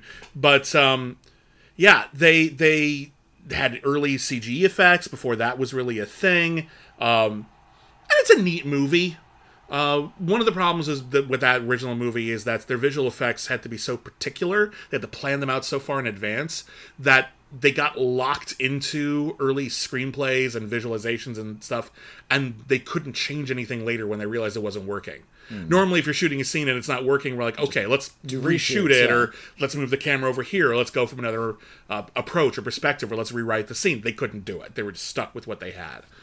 But although Tron was not successful, it did build up a little bit of a cult, and Disney was like, okay, well, people seem to dig Tron. It's referenced a lot in popular culture. Maybe the time has come to do another Tron. It's something that maybe people are more excited about now that they have more computers and video games and things. And so they came out with Tron Legacy. It was directed by Joseph Kosinski, who went on to direct Top Gun Maverick and become, one of the most successful filmmakers. It was a huge bomb. And it's a shame, because it is gorgeous. The world inside the grid, the name of inside the computer, is inspired by the visual aesthetic of the original, but now thanks to the use of more impressive CG. It has rich, inky blacks and bright, beautiful neon colors that fly around the screen in these incredible ways. The score is by Daft Punk, and it is one of the great scores. As far as I'm concerned, it's just one of the great movie scores. It's great. It's moody. You would think it would just be dancey. And sometimes it is. But mostly, it's actually a mood piece. And this is a story about, and I know some people were mad, it's like, hey, shouldn't everything be different now with computers? No, the whole point is, Jeff Bridges' character from the original was creating a self-contained system and going inside the grid, like he did in the original movie, to play God. But within this self-contained system, all of a sudden, there came stuff he didn't create. Life just spontaneously was created. And the computers become conscious, and it was abstract in the first movie, and now we're actually dealing with sort of the concept of the actual ramifications of that. And it's actually I wouldn't call it a deeply spiritual movie, because it's more about the intellectual concept of it, but it's got some really heavy ideas in it. And now, of course, because mother people, they're all at war with each other. And so Flynn's son, years later, goes inside the grid, finds his father there, and then it finds out it's not his father, it's the evil, program version of his father, but his father is trapped in there, and he's this rejected messiah with godlike powers inside of the inside of the grid. Visually dazzling, sonically dazzling. The story is, I think, maybe abstract, arch, clinical enough that it might keep some people at a distance. I can appreciate that. I think that's what it's doing on purpose. I think that's its style. I think if you could try to get on that wavelength, because you're going to appreciate the movie more. The big problem with the movie for me is, and they were really big on this, we found a way to de-age Jeff Bridges so he'll look like his same character. Like he entered the grid in the early 80s and he'll look the way he did back then. He doesn't. He looks like a CG character shaped like Jeff Bridges. If we had only seen that inside the computer Exactly. and it was a computerized person, that would have been fine. Because But that they turns out to teased- be another character. They teased it earlier in the movie though, and Yeah. they actually did a CGI de-aging on Yeah, him, and the special effects. I mean, they're still not there, but they certainly weren't there then. We see him in person, like telling his son a bedtime story about Tron, and then we see him in like an early press conference. Talking about his big ideas, and this is the CG version. So that when we see the CG version in the grid, we are supposed to think that's like the same guy, but like it really only makes sense if you know that that's a computer program. It actually isn't convincing at all as a real Jeff Bridges. They overshot themselves, and they ended up shooting themselves in the foot on that. But regardless, I admire this movie. I think it is just an incredibly dazzling visual accomplishment. I think it actually tries to have genuinely big ideas, which very few sci-fi blockbuster, especially Disney-type movies, even attempt. And anyway, regardless of whether or not it is exquisite or flawless, it was ambitious in a way that think we might have been better off rewarding, because then we might have had more ambitious movies rather than keep coming with the pablum. Yeah, The generic pablum, feel please. like- That's what people want. I feel like they're trying some big ideas, but they're not really thinking them through, and that kind of bugged me about Tron Legacy. It's like, oh, this is about theology, but we're gonna back off from that real fast. I think they explored a little bit more than you're giving it credit for. And again, and this isn't a great excuse, but they were hoping to make more in the hopes of exploring that. Like Cillian Murphy is in this movie for one scene. Oh, yeah, at the I beginning, forgot that. and he plays the son of David Warner's character. David Warner played the villain in the original movie. Clearly, they wanted him to be in more in the sequels more. Yeah. That will never happen. Bummer. There's definitely groundwork laid for like future stuff that doesn't get paid off, and we never got those. So all we get is this one movie, and it feels a little incomplete, and that is unfortunate. But I think they cover a little more ground than you're giving credit for. Maybe so. I also find the protagonist, Jeff Bridges' son, to be Garrett Hedlund, yeah. A little to generic. be nothing. Like He's a he's, little generic. he's this season's Sam Worthington, just the off the rack kind of an actor. I actually like Garrett Hedlund when he's allowed to be played like kind of bigger, fun characters. Here's but playing a nothing character. yeah, so, he's underwritten. I'm not going to fight you on that. I think I'm you're not right. going to put it on him, the actor, because I'm sure he has more range than he's allowed to You put know on who's here, having but fun of this movie is Michael Sheen. Who does he play? He plays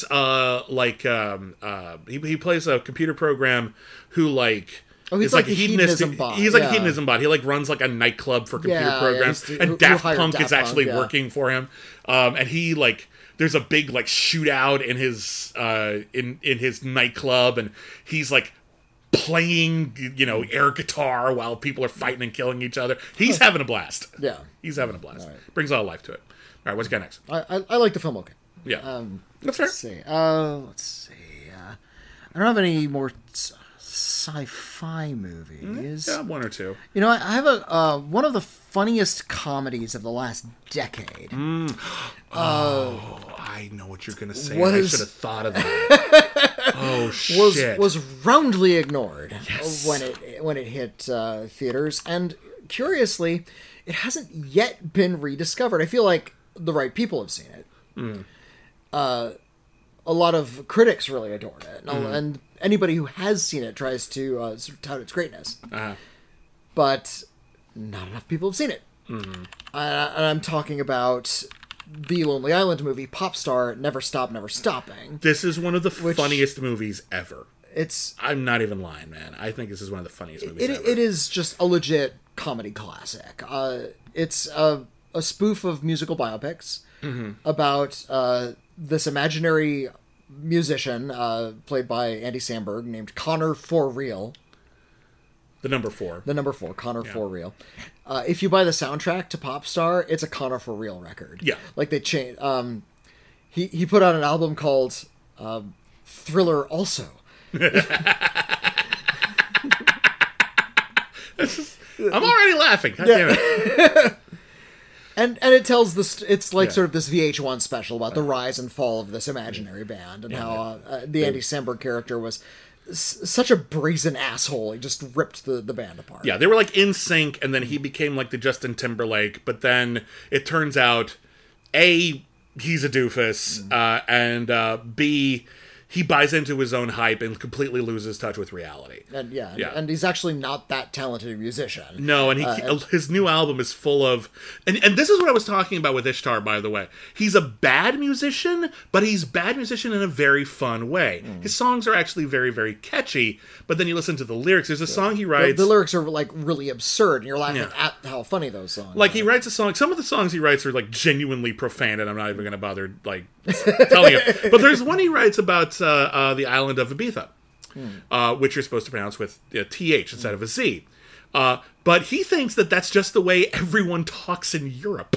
So every single T sound, every single TH sound in the entire song suddenly has this lisp. Castilian Spanish, and and so the entire song sounds absurd because he doesn't get it and didn't bother to do even the tiniest bit of research on how people actually talk. There's a really hilarious song about how he's a really progressive guy, and he welcomes his queer brothers and sisters into the fold. Yeah. And, it's a song about like why gay marriage should be legal. Written several years after gay marriage was legalized. Yes, and the problem is, as he sings it, he starts to like some homophobia starts to creep in because he doesn't want to be perceived. He supports the queer community. Yeah. Oh, but he doesn't want to be perceived as queer. That would scare him. Gay panic. So he starts dropping in these like little hints that actually I'm straight. Yeah, and having sex with 3 beautiful women. There's like a bit where I support my queer brothers, but I'm having sex with women. I'm not a hero. Don't call me a hero. Just constantly. And at the end he's just saying, and riding horses and shooting guns, not gay. Like, predator, sports. It just gets like devolves into this horrific thing, and it's hilarious. Yeah. And every single gag lands. Like, it is just so impeccably scripted. The Lonely Island guys, like, they've been writing songs together. They know how to write this particular type of novelty song. Yeah. They're funny. They're good novelty musicians. Yeah, and you've heard their stuff, even if you're like, it doesn't from like sound Saturday Night Live. Yeah, like they wrote Dick in a Box. They wrote Mother Lover. They wrote I'm on a Boat. Yeah. What was the one where they're just gonna get like Mr. Pibb and watch the Chronicles of Narnia? Oh, it's the Chronic Cles of Narnia. It's like a rap song that's supposed to like in the vein of something that's supposed to make you sound really hardcore, but they're talking about buying cupcakes and going to see the Chronicles of Narnia and answering movie trivia about The Notebook. Yes, it's just delightfully charming. And it's like witty, clever songwriting. Yeah, and the movie every song in the movie is funny. Yeah, every song in the movie is funny. And also good. It's bad, but it's good bad. It's good in the way that like this would obviously be a terrible song if it was real, but it's a joke song, so it's funny. Yeah. Wonderful celebrity cameos. There's a great bit with bees. Seal has a cameo in the movie. Seal and a bunch of wolves. And a bunch of wolves show up. It's not great. They actually have this moment in the preview, so I'm going to tell you the gag. But Seal is going to officiate their wedding, and they get Seal to appear in the movie, and he's playing himself. And somebody wants to ruin the wedding, and they got wolves as like decorations for the wedding. No, I think his like fiance is like her last name was Wolf or something like that. So he got wolves in like as part of like this is how lavish our wedding is. But they're the wolves. They're like feral wolves, yeah, and so they start attacking, and they have to escape by helicopter, and they lose Seal. And Seal's like, you gotta get out of here. I hate wolves. Why do you hate wolves? And he points to his own cheeks and says, how do you think I got these scars? And Seal, by the way, doesn't usually joke about that. He's usually very tight-lipped about how he got those. Like, yeah, it's fucking nuts, this movie. It's unbelievably hilarious, and I'm actually embarrassed I didn't think of that. Yeah, Because that might have been my number one.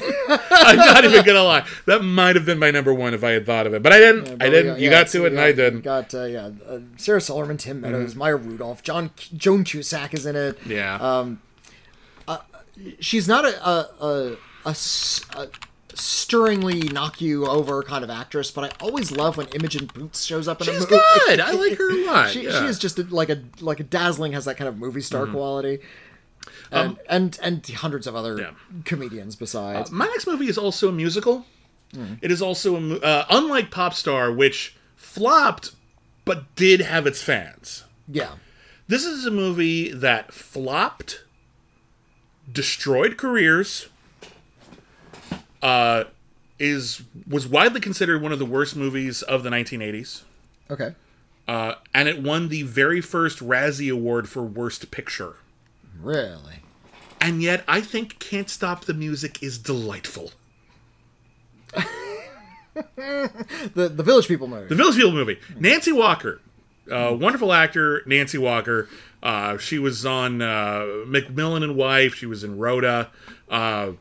She directed it's also a kind of a biographical motion picture about the creation of the Village People. But it's an imaginary origin story. It's not real. It's not how they actually teamed up. It's an exaggerated version Well, about how Steve Guttenberg was this like amateur music producer who wanted to put together a super band and started assembling these guys he kept running into who happened to be wearing weird stuff. Like this guy just wears this incredibly broad Native American garb, and this guy always dresses as a police officer, and how perfect. Just get them all together.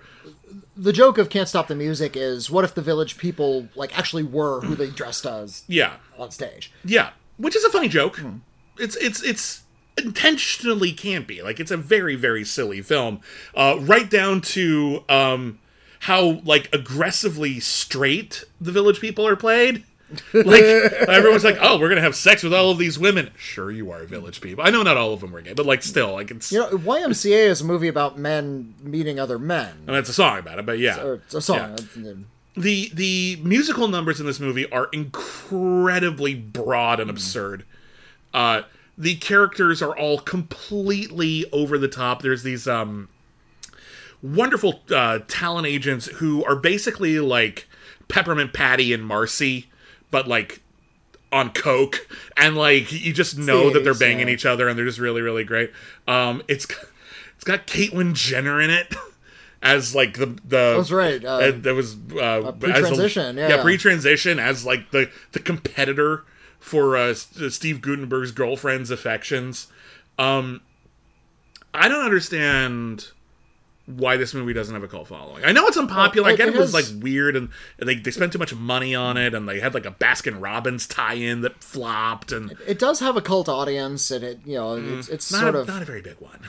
It stopped kind of running the midnight circuit after a while, but Yeah. it was showing up for a second there, just because the Village People were campy characters. They were a campy act.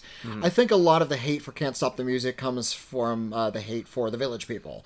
And Who hates the Village People? Well, people who hate disco hate the Village People. And keep in mind what happened to disco and how just vitriolic its rejection was at some point in the late 70s. I guess. The whole disco is dead movement. I mean, the 1980 was like a rough film for like contemporary like disco themed musicals. It was also the same year Xanadu came out, a movie which is not on my list but does have an amazing soundtrack. There's actually this really interesting, I've talked about this before, there's the really small window.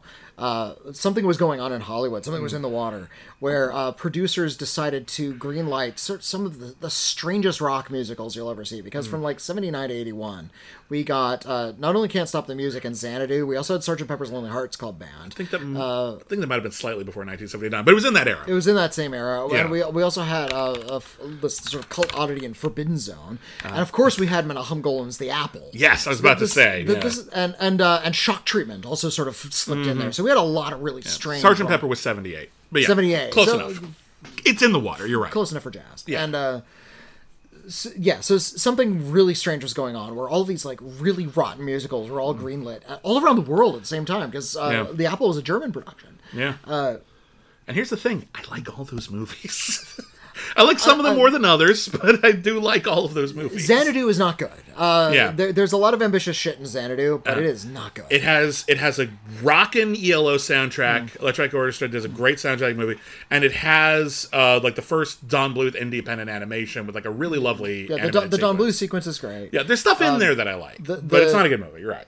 The dancing number where it's sort of like the old timey music and the 80s music Yeah, that's kind of charming. blend together. That's kind of a good one. Yeah.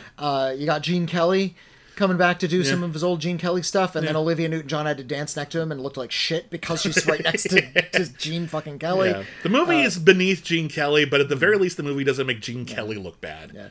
Yeah. Can't Stop the Music is just a frothy puffball of a movie. But I like that, and I think people don't give it enough credit for that. People just dismiss this movie or don't even know it exists anymore. No. And it was a punchline for a while. Again, it won the first Razzie. And it people beat like- Xanadu, for God's sake. People kind of like some of the Village People's hits now. They like YMCA. Sure. They're like In the Navy. But You just ran out, didn't you? You're like, oh, I guess that's it. There's a couple others, but how many people own like multiple Village People records? They're considered like a bit of a something out of the past. They're a greatest hits album of a band. Yeah. Yeah. No, and I'm not even going to fight you on that. But regardless, I think this movie is just gloriously camp. Genuinely entertaining to watch. It's got a wonderful energy to it. It is blithely ignoring reality in an attempt to create this sort of fantasy backstory for a band that isn't even real. Yeah. You know what? It's enormously entertaining. And I think it just... I'm giving a little bonus points because everyone says it's so horrible, but I like this movie a lot. Yeah. I'm going to choose a movie that also has a bunch of music in it. In fact, this movie's got everything in it. Okay. And I know this is another movie you hate. So no. you'll forgive me for this. It's also a very recent movie. It actually just came out last year. And not only does it have music, it has sex, and it has vomit, and it has pee, and it has filmmaking orgies, and it has cocaine gremlins, and it has journeys into hell. I do hate and this ties, movie, actually. ties cinema all together in this great sequence at the end where cinema is just dye on cellulose. Great comes in air quotes, by the way. The more I think about this movie, the more I think it is like a genuine classic. And I'm talking about Damien Chazelle's Babylon. All right. It's a sort of fantastical version of Hollywood history. It's not accurate to actual history at all. No, it's inspired by some real things. It's about as real. It's about as accurate as Singing in the Rain. A movie it is intensely aware of. Intensely aware of, and actually shows footage from. And you know, it's actually the characters from Babylon. One of the characters actually watches footage from Singing in the Rain, like in an epilogue sequence. And actually, the song "Singing in the Rain" wasn't from the movie "Singing in the Rain." It actually originally, or at least it had a very early appearance, if this wasn't its original origin, in a movie called The Hollywood Review of 1928, 1929. 29, and I think. it had like everyone in this one studio, like all the major stars, were wearing like yellow rain slickers, and they had a rain machine on them, and they were singing in the Rain. And there's like Buster Keaton singing in the Rain, and I think Brad Pitt's character in Babylon is in that sequence. Doing that bit, you know, sort of setting up that Singing in the Rain would exist later on. Yeah. And the character watches Singing in the Rain. It's like, well, shit, we went through that, but ours was like a piss and shit orgy. It wasn't this delightful Gene Kelly musical. Right. This movie starts with an elephant pooping on a guy. It cuts to a shot of a guy getting peed on. You know where we are. Yeah. That opening party sequence is wild. And Margot Robbie plays a character who's trying to break into the Hollywood system. She wants to be the next big ingenue. Meanwhile, on the way down is the Brad Pitt character. He was a star of the silent era, but now he's like kind of aging out of sort of the roles he wants. Sort of shades of A Star Is Born here, except those two characters never hook up. And then there's a third character who's kind of the narrator. He's sort of like Dickensian, and he's kind of observing all this wildness and doesn't have a lot of effect on it. He wants to work in the industry and gradually works his way up to become an executive, making big decisions at a studio, and compromises are made, and he loses his soul. There are a few just staggeringly forthrightly cinematic sequences in this movie, like that opening party sequence, with just its sense of timing, its sense of editing, the over design of it, the excess of it is really just glorious to behold. And it takes a long time. It's a big sequence. It's a very long movie. It's over 3 hours in length, and then there's a sequence where, and they kind of do this fantastical version of how movies are shot.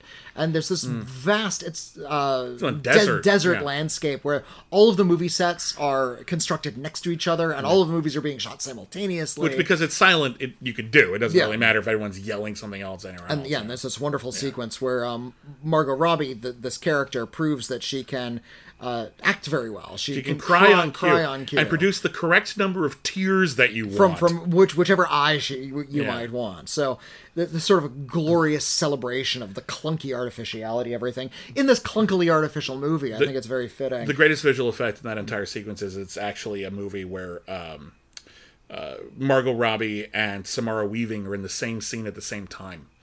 Oh, and because to me, they look very similar. And you cut as back beings. and forth really quickly, and you start to blend together. Yeah. I think there's a shot of it's Samara Weaving, Margot Robbie, and Jamie Presley all standing next to each other, and they look identical. They have similar features. Yeah, they have similar features. There you go. Very, very different talents as actresses. No, and I like them all. They're really talented people. They're great. It's just they look a little alike. Nobody talks about the TV series My Name Is Earl enough because didn't she win an Emmy for that? I think she won multiple Emmys for that. She was great in that show. Great in that show. Yeah, she's funny. Jamie Presley. There's that sequence. There's the really wonderful sequence where they're shooting a talkie for the first time and they can't get the sound right, and they can't get the sound right so much someone dies. That's a really fun sequence. And then, of course, there's the Journey into Hell sequence where Tobey Maguire, playing this cocaine goblin, takes the characters down through these descending levels underneath the ground. Just underground, bizarre nightclub experience where there's increasing levels of criminality and hedonism, and there's crocodiles chained up to the wall. Yeah, and there's the orgy room, and then the sport fucking room where you bet on people fucking. And I'm not exactly sure how that works, but it's I think you might be confusing this with Money Plane. You want to bet on a dude fucking an alligator. Babylon. I bet he has a good time. And I lost. And I know a lot of people sort of rolled their eyes at it. It's like, oh, this Babylon is kind of touting its own importance in the firmament of Hollywood by showing this sequence at the end, how there's sort of this fundamental connection to all of cinema. I like this sequence. I think it's Precious Images, that Academy Award-winning short that... who was the name of the filmmaker who did Precious Images? I don't know. Let me look that up. But I'll look it up. You keep talking. Precious Images was so much. Precious Images was this wonderful short film that was essentially an editing exercise. It went through cinema history and just edited a bunch of clips together. Chuck Workman, that was it. 470 half-second long splices of movie moments through the history of American films, accompanied by Singing in the Rain.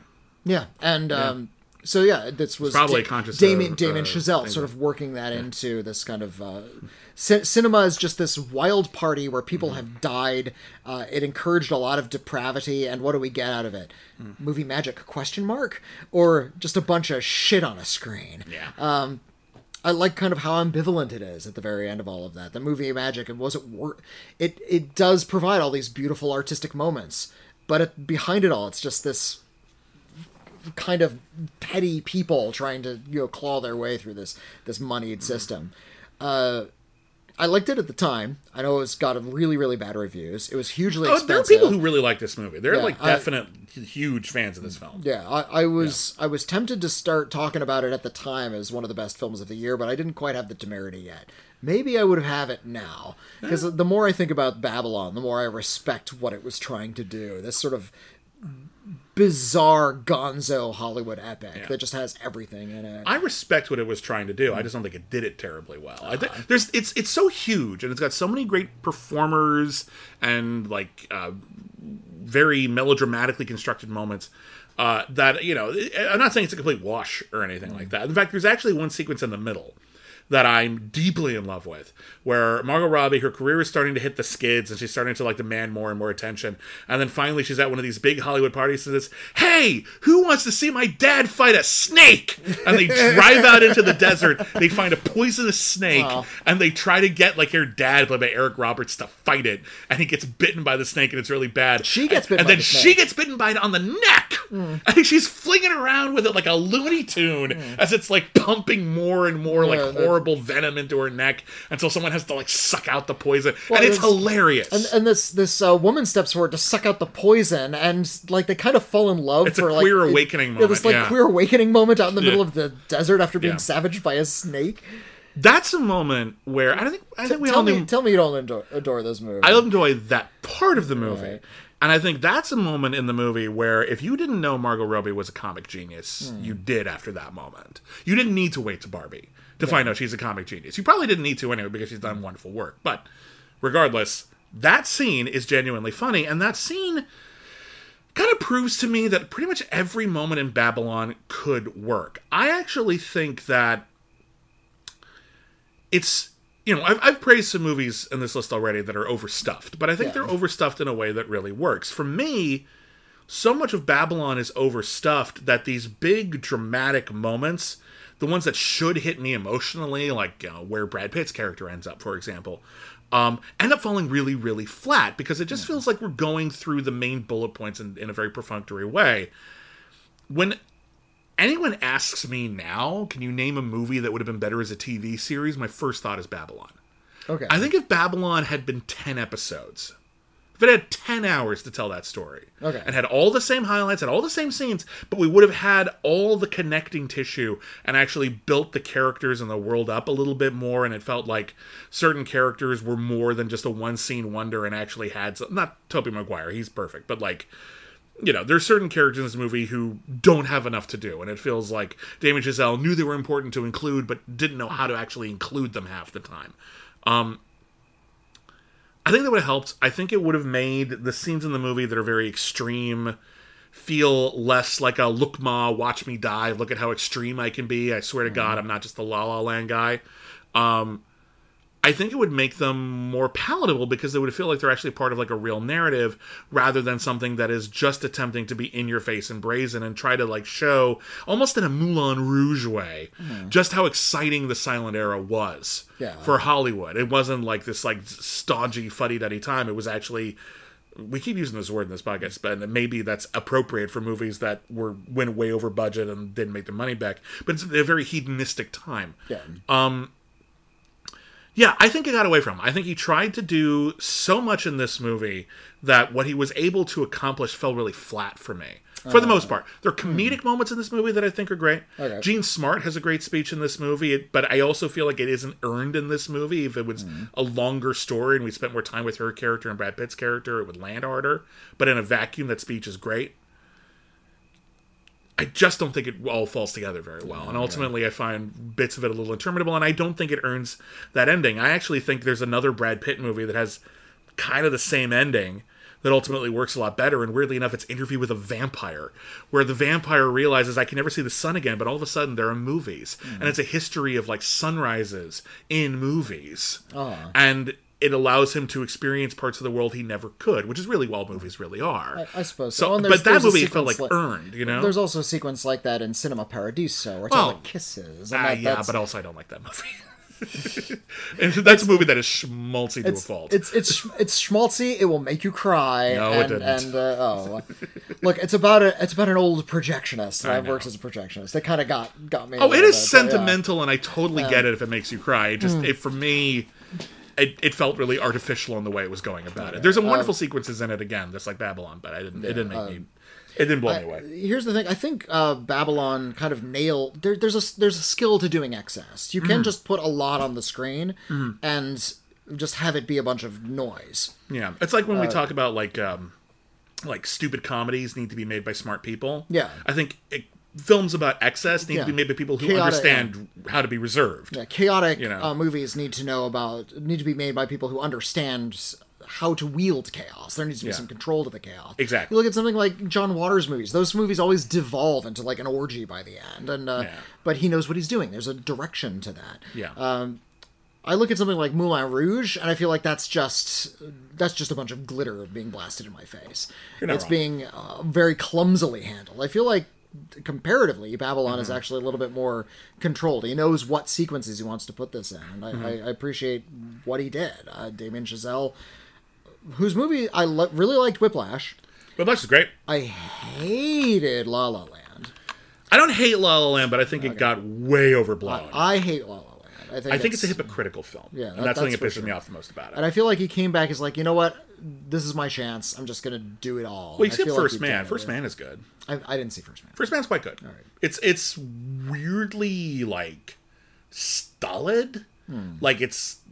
Because Neil Armstrong is portrayed as very emotionally reserved, the whole movie is, and I think that undermined it a little bit. I think they overshot their shot a little bit, but it's a really good movie. Yeah, I really dug Babylon. I feel like that it's going to have appreciators, more and more appreciators as time passes. Again, there are definitely people who love that movie, and I'm definitely not one of them.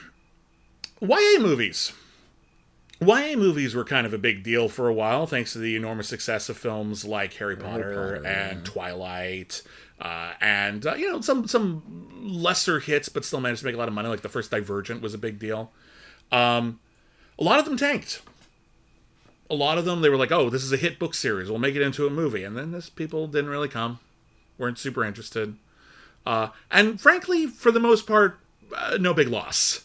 Most of the failed YA movies I've seen were okay at best, or if not, just a lot of them had they catered to a certain kind of adolescent fantasy that wasn't necessarily healthy to indulge in. Well, I don't know about that. I think you've talked a lot about how a lot of them are about sort of the militarization of youth, and you will fit into a mold, and you will fight the evil government oppressors. So and I don't know. I think maybe teaching a whole generation of kids in the early 2000s to grow up to fight evil government oppressors. There's something to say for that. there's some rough people in government. I'm just saying. I think trying to hey, you should be politically active. Yeah, well, that'd be great. I feel like a lot of them are about how working for the system is their catharsis. I'm not saying there isn't hypocrisy involved. Anyway, some were okay. A lot of them were bad. Some were kind of interesting, but not very good. But there's one that failed to start a franchise. It was based on a hit book series. That I actually think is lovely. And I think it's genuinely romantic, and it's got kind of lots of fun, weird camp moments, and the cast is unusually great. And nobody cared about Beautiful Creatures. Yeah. Yeah. I don't care too much about Beautiful Creatures either. I remember you liking this movie. I liked it okay. Okay. I liked the weird elements to it. Yeah, it's got some weird stuff in about casters. It's about witches. Witches. They're witches, basically. Well, calling a witch is like calling a jock. We prefer the term caster. Yes, I know that's in the movie, but for the sake of telling the audience what's what. I liked the bit where they go to visit the Caster Mansion and all the witches and warlocks are hanging out, and Jeremy Irons is there. Yeah. And he's putting on this bizarre voice. I'm going to tickle the ivories if you don't mind. And plays the piano. And then Ann Dowd shows up. I think it's Ann Dowd, right? No, it's Margot Martindale. The other Ann Dowd. The other Ann Dowd, damn it. Did it again. It's the Dylan McDermott and Dermot Mulroney. I apologize to both of those women because they're both excellent actors. They're brilliant actors, yeah. But she shows up and she's in this witch makeup and has a live hen under her arm. It's a peacock. It's a peacock. She's actually carrying a peacock. It's really just wonderful. The story is about a relatively bright but normal kid played by Alden Ehrenreich who falls in love with this girl at school, and she's an outcast, and it turns out her entire family has been accused of witchcraft. And she's played by Alice Englert, and she's wonderful.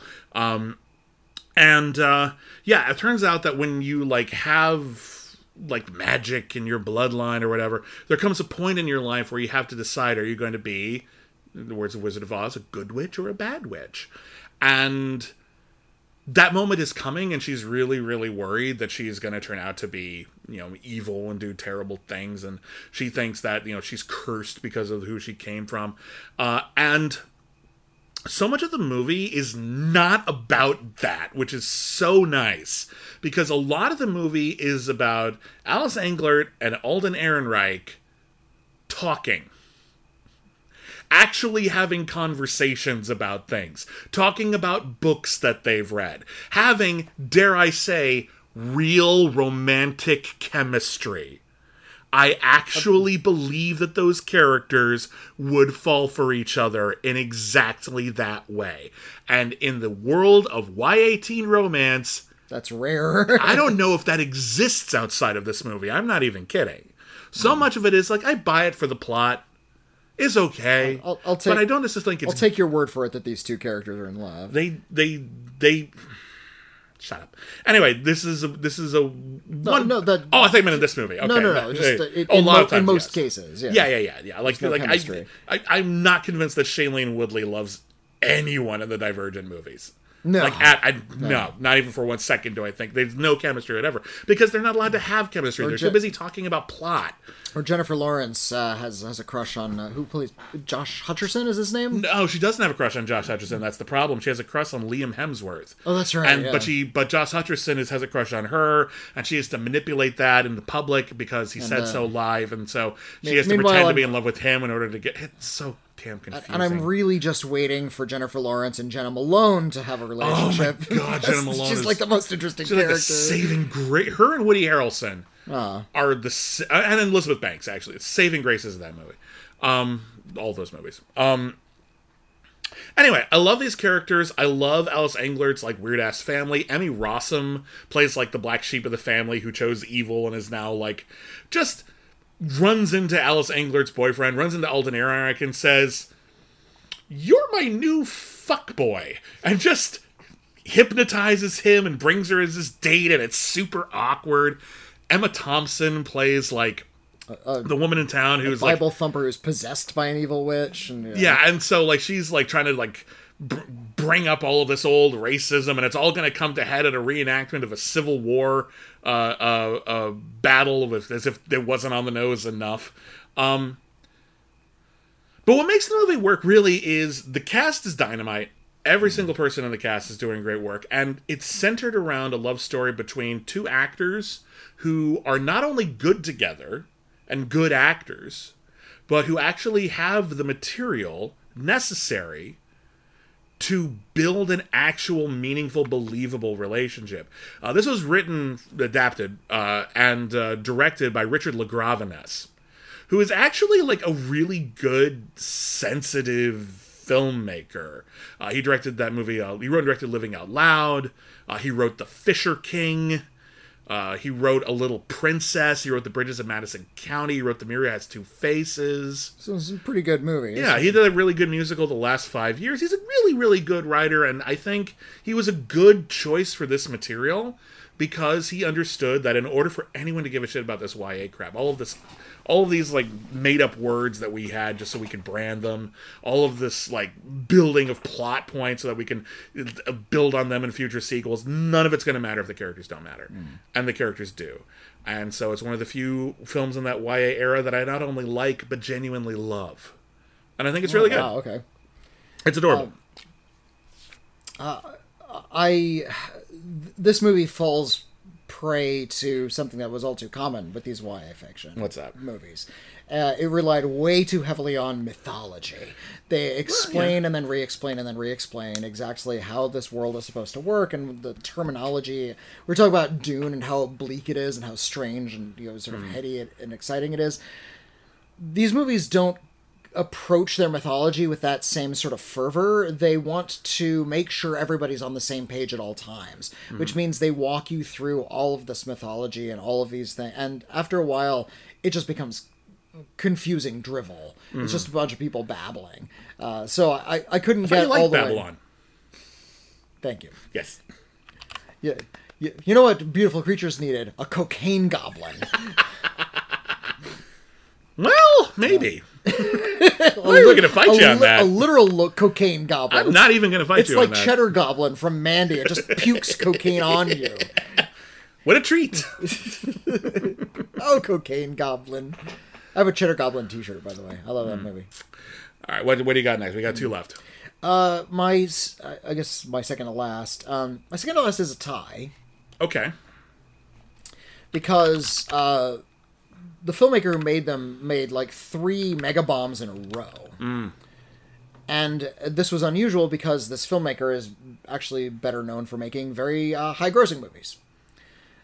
In fact, he's often been called like the king of the blockbusters. He invented the blockbuster in the 70s with Jaws. Yeah. His name is Steven Spielberg. I've heard of him.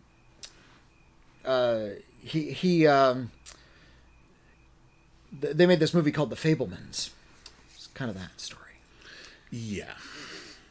No, he did 3 bombs in a row. He did, or not in a row, but he did 3 bombs sort of in rapid succession. He did a film called The BFG, based on the novel by Roald Dahl. Big special effects bonanza, based on a beloved children's book. Nobody saw it. Bummer. It's a good movie. I like that movie. He did an adaptation of West Side Story, And a second film version. The first one was made in 1961. One Best Picture. One big Best deal. Picture. And then he did sort of a restaging of it, brought some creativity to it, redid the dancing, reordered the songs in a way that made more sense. And he also did The Fabelmans. I don't like The Fabelmans. I think that's kind of unfocused. But I love the BFG. And I love West Side Story. Okay, so you're putting those two together. So those two in particular. Odd because he's made some of the highest grossing films of all time. Yep. The Indiana Jones movies and Jurassic Park. He also did he's done a lot- 1941. He did, yeah, He's not a but- guarantee. but you know. that's a big ambitious film. Like Sure. it's a big cast, and a lot of filmmaking techniques are going into that one. A lot of filmmaking techniques. How sophisticated! I'm a film critic. Technique. This is a film with techniques. I was just looking it up because I was just like, did Ready Player One bomb? No, it made a staggering amount of money. Yeah, actually. Ready Player One was a huge hit. Yeah, It's one of the worst movies of the decade. It's one of the worst movies Spielberg's ever made. It's Yeah, so bad. Oh god, probably maybe so it's the worst. No, he's- Something Evil's pretty crap. All right, never mind. Anyway, go on. But yeah, he was steadily reliable for a while, and then at some point in his career, I would say around the time he made AI, he started to change gears a little bit. He wanted to make films in his own milieu. Take a drink. I read an interview with him from 1981, right after he made Raiders of the Lost Ark, how his films were getting too big for him. He didn't want to do big films anymore. He wanted to make Yeah. smaller, intimate movies. His next movie was E.T. It's one of the biggest movies of all time. Yeah. And Made on a more intimate scale, though. It's about kids in a house for most of it. I suppose so. It wasn't until he made The Color Purple that was a little bit more of an awards darling. Empire of the Sun is great. Empire of the Sun, but again, that was a gigantic production. It was big. It was big. I'm just saying it was good. But anyway. But in the 2000s, he's like, I'm going to do things I'm interested in now. Yeah. And his career after that became a lot more varied. Yeah. When he started to make the science fiction blockbusters again, they weren't that interesting anymore. He was doing stuff like War of the Worlds and Ready Player One, where he's kind I'll of... put it back for Minority Report. Minority Report is great. And I actually think War of the Worlds is impressively dour for Spielberg. I think it's one of the things that makes it so interesting for him. A little bit It's more like, of a cynical movie. what if for it's him. not fun? Yeah. Like, what if it's just horrifying? But that's when he started to make films like Munich and Catch Me If You Can, these things that are a little bit more oblique and interesting. Yeah.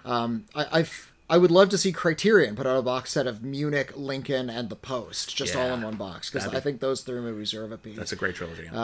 But when he went back to make something like The BFG, I'm not sure if you've read Roald Dahl's The BFG. I have. It's a great book. This unusual story about a giant who appears in the streets of London, and the giant's job is to sneak around in the dark. It's a giant, but it can sneak around. Hook this gigantic horn-like device into the windows of buildings and blow dreams into people's heads. It's kind of this fairy tale creature.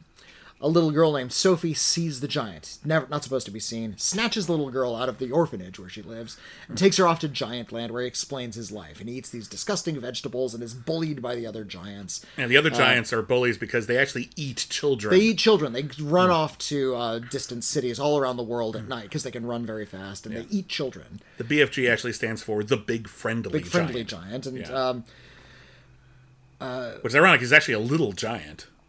The other giants are quite a bit bigger than him. but he's much bigger than Sophie. I understand. So Sophie can hide in his I'm just ear. saying He's big very and giant tiny. is a bit redundant. The giant is, I feel like Spielberg really nailed the way the giant was depicted in the book as this Like really a Quentin Blake drawing. unusual, Yeah. this unusual creature that has this very strange manner of speaking.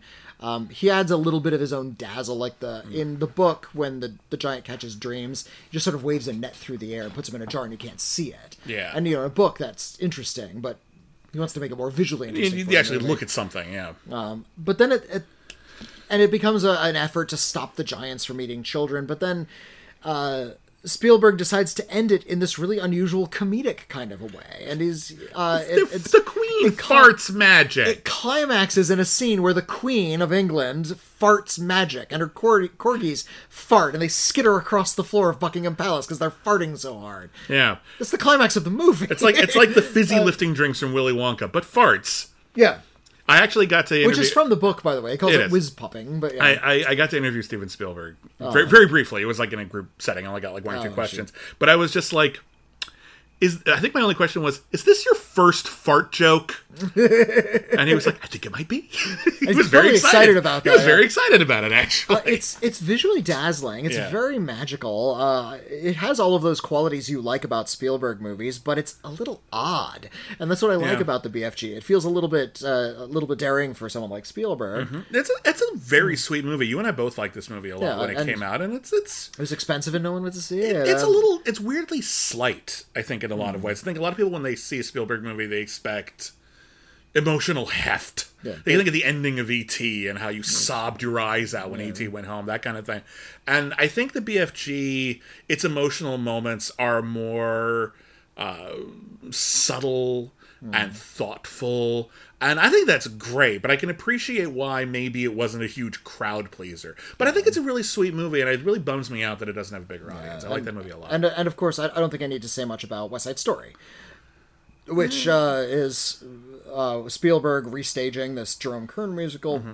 And it really felt redundant when he was like, oh, he's just going to do that again. And I was actually really apprehensive. It's like, oh, he's just repeating stuff. Yeah. Is this going to be like a Ready Player One where he's just rehashing old material? He actually had a fresh take on the material. He did a great take on the material. I think it's beautifully photographed. He opened this. It's a movie about a gang war, but Spielberg restages it in a city that's being gentrified and remodeled. Yeah. So it's like kind of in this crumbling world. So he adds this kind of whole tragic element to the entire thing. Yeah, he plays up the play's queer elements, which I think really adds a lot more texture to it. He actually casts the people who aren't white as more of the characters who aren't white. Some of them weren't originally. Some of them were. He removed some of like the problematic language from the original musical, which no big loss. He gave Tony a more interesting backstory, which I think really, really helped. The only thing keeping this movie from greatness for me is Tony himself. It's Ansel Elgort. Ansel Elgort, and there's been controversy with Ansel Elgort. I'm not even talking about that. I don't even remember what the controversy was. There was some creepy stuff he did with. I honestly don't know. I think he's just not a good actor in this movie. At the very least, he's not up to everyone else's standard. Mike Feist plays Riff in this movie, and he's great in the movie. He should have been Oscar nominated, man. He's great in it. You and I were watching the movie live and saying, "Why isn't he Tony?" Like in the theater. Like Ansel Elgort, he doesn't. The whole point of Tony is that he's so likable, lovable, sexy, whatever quality you want to evoke with him. That Maria might throw away her entire life and get other people killed for it, and it feels justified. And you need that for Maria as well. But for Maria, they cast Rachel Zegler, and she nailed it. She's great. Ansel Elgort is not bringing that. He's not bringing smolder. He's not bringing danger. He's not bringing pathos. He's just there. Ansel Elgort is the kind of actor who has, for many years, been coasting on his looks because he's a handsome bloke, and he was okay in The Fault in Our Stars, but he's not amazing in it. You know. Like, again, I just feel like that is... But I'm not going to fault the whole movie and the amazing choreography and the wonderful music and Steven Spielberg's rather ingenious restaging of certain elements. Should Ansel Elgort and Dane DeHaan have switched roles? An Ansel Elgort type could have played Valerian, but I wouldn't want to have seen him in that movie. I think Dane DeHaan actually might have been an okay Tony, because he would have had that, like, James Dean... kind of like it's a take. It's only one. There's lots of different ways to play Tony. I don't think he could sing is the problem. Probably not. Fucking dub him. I don't care. I really don't care. Actually, I would have liked to see kind of like this dark, broody version of Tony. That could work, right? Because they gave him this like tragic backstory where like he was in a fight and he got someone killed and he's trying to like make something of himself and like be a better person. But there's an element of danger to him still. It's that they added this element of danger, and Ansel Elgort doesn't play that at all. It's a great script. I actually think the adaptation of it is brilliant. I think the staging of it is brilliant. I mean, Janusz Kaminski has a look, but it's surprisingly malleable in the right when Spielberg has the right material. And West Side Story looks fucking astounding. I like the movie a lot. I didn't make my list. I thought about it, but ultimately I just thought the main casting brought the movie down just enough to not do it. But it's a good movie. It's a good movie. Speaking of Steven Spielberg, who was accused for many years, and I think unfairly, of being like a filmmaker who refused to grow up. You know, he kept making these like, genre entertainments, kid-friendly movies. And I'm like, I'm sorry, the dude made The Color Purple. The dude made The Empire of the Sun. Were you not fucking paying attention? It was all in there. But He was always better known for his yeah. blockbuster genre films. But audiences were more interested in his genre films, so he kept making them, and finally, with Schindler's List, he was able to break out of that, and good for him. But regardless, you know, one of his more popular movies with a certain generation is a film called Hook. A film which did make money, so I'm not picking it. And a film that I don't like very much. Hook is not good. There's stuff I like in it, but I think it is, first off, terminally 1990s.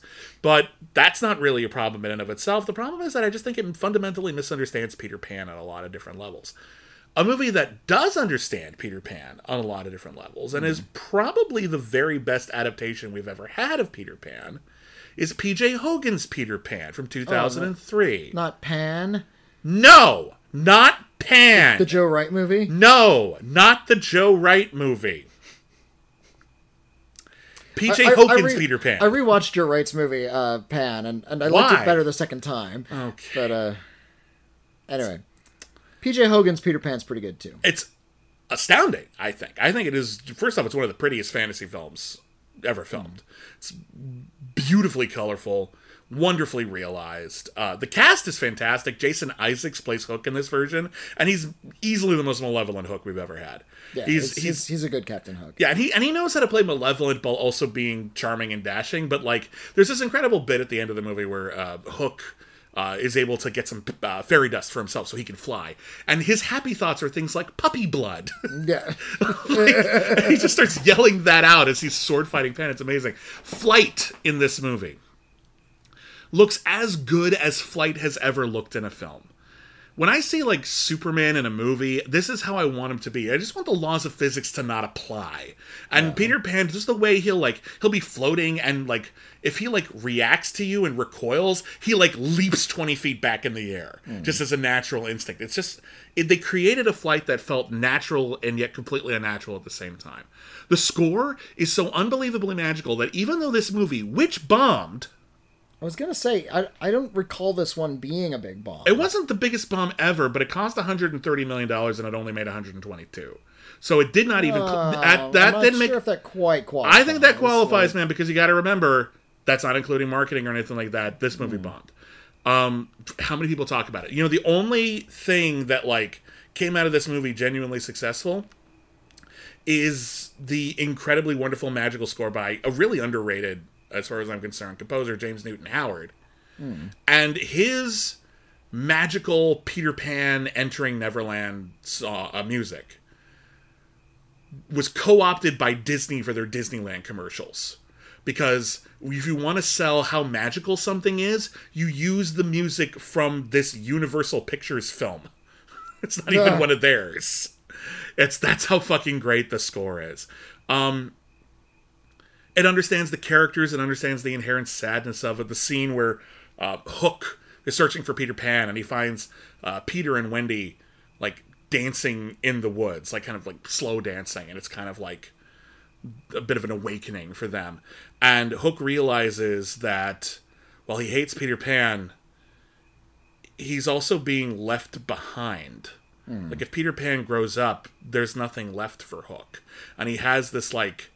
It's almost a parent looking at their kid grow up, since he also plays Wendy's father, so that's actually kind of sweet and beautiful. But on a meta-narrative as well, it's the villain in a book realizing that the book might be over soon. Yeah. And it's incredibly potent and powerful. My favorite element of this Peter Pan was actually it focused on the tragedy of Peter Pan. Exactly. As a character, that the fact that he cannot grow up is not a positive thing for him. Yeah, it's not fun. It is briefly, and but it's about not like... Wendy trying to bring adulthood out of him, and not really being able to do it because he's sort of trapped by these magical circumstances. Yeah. And you get to, and it's in those moments where you understand that being trapped as an adventure boy, always fighting pirates, is not fun.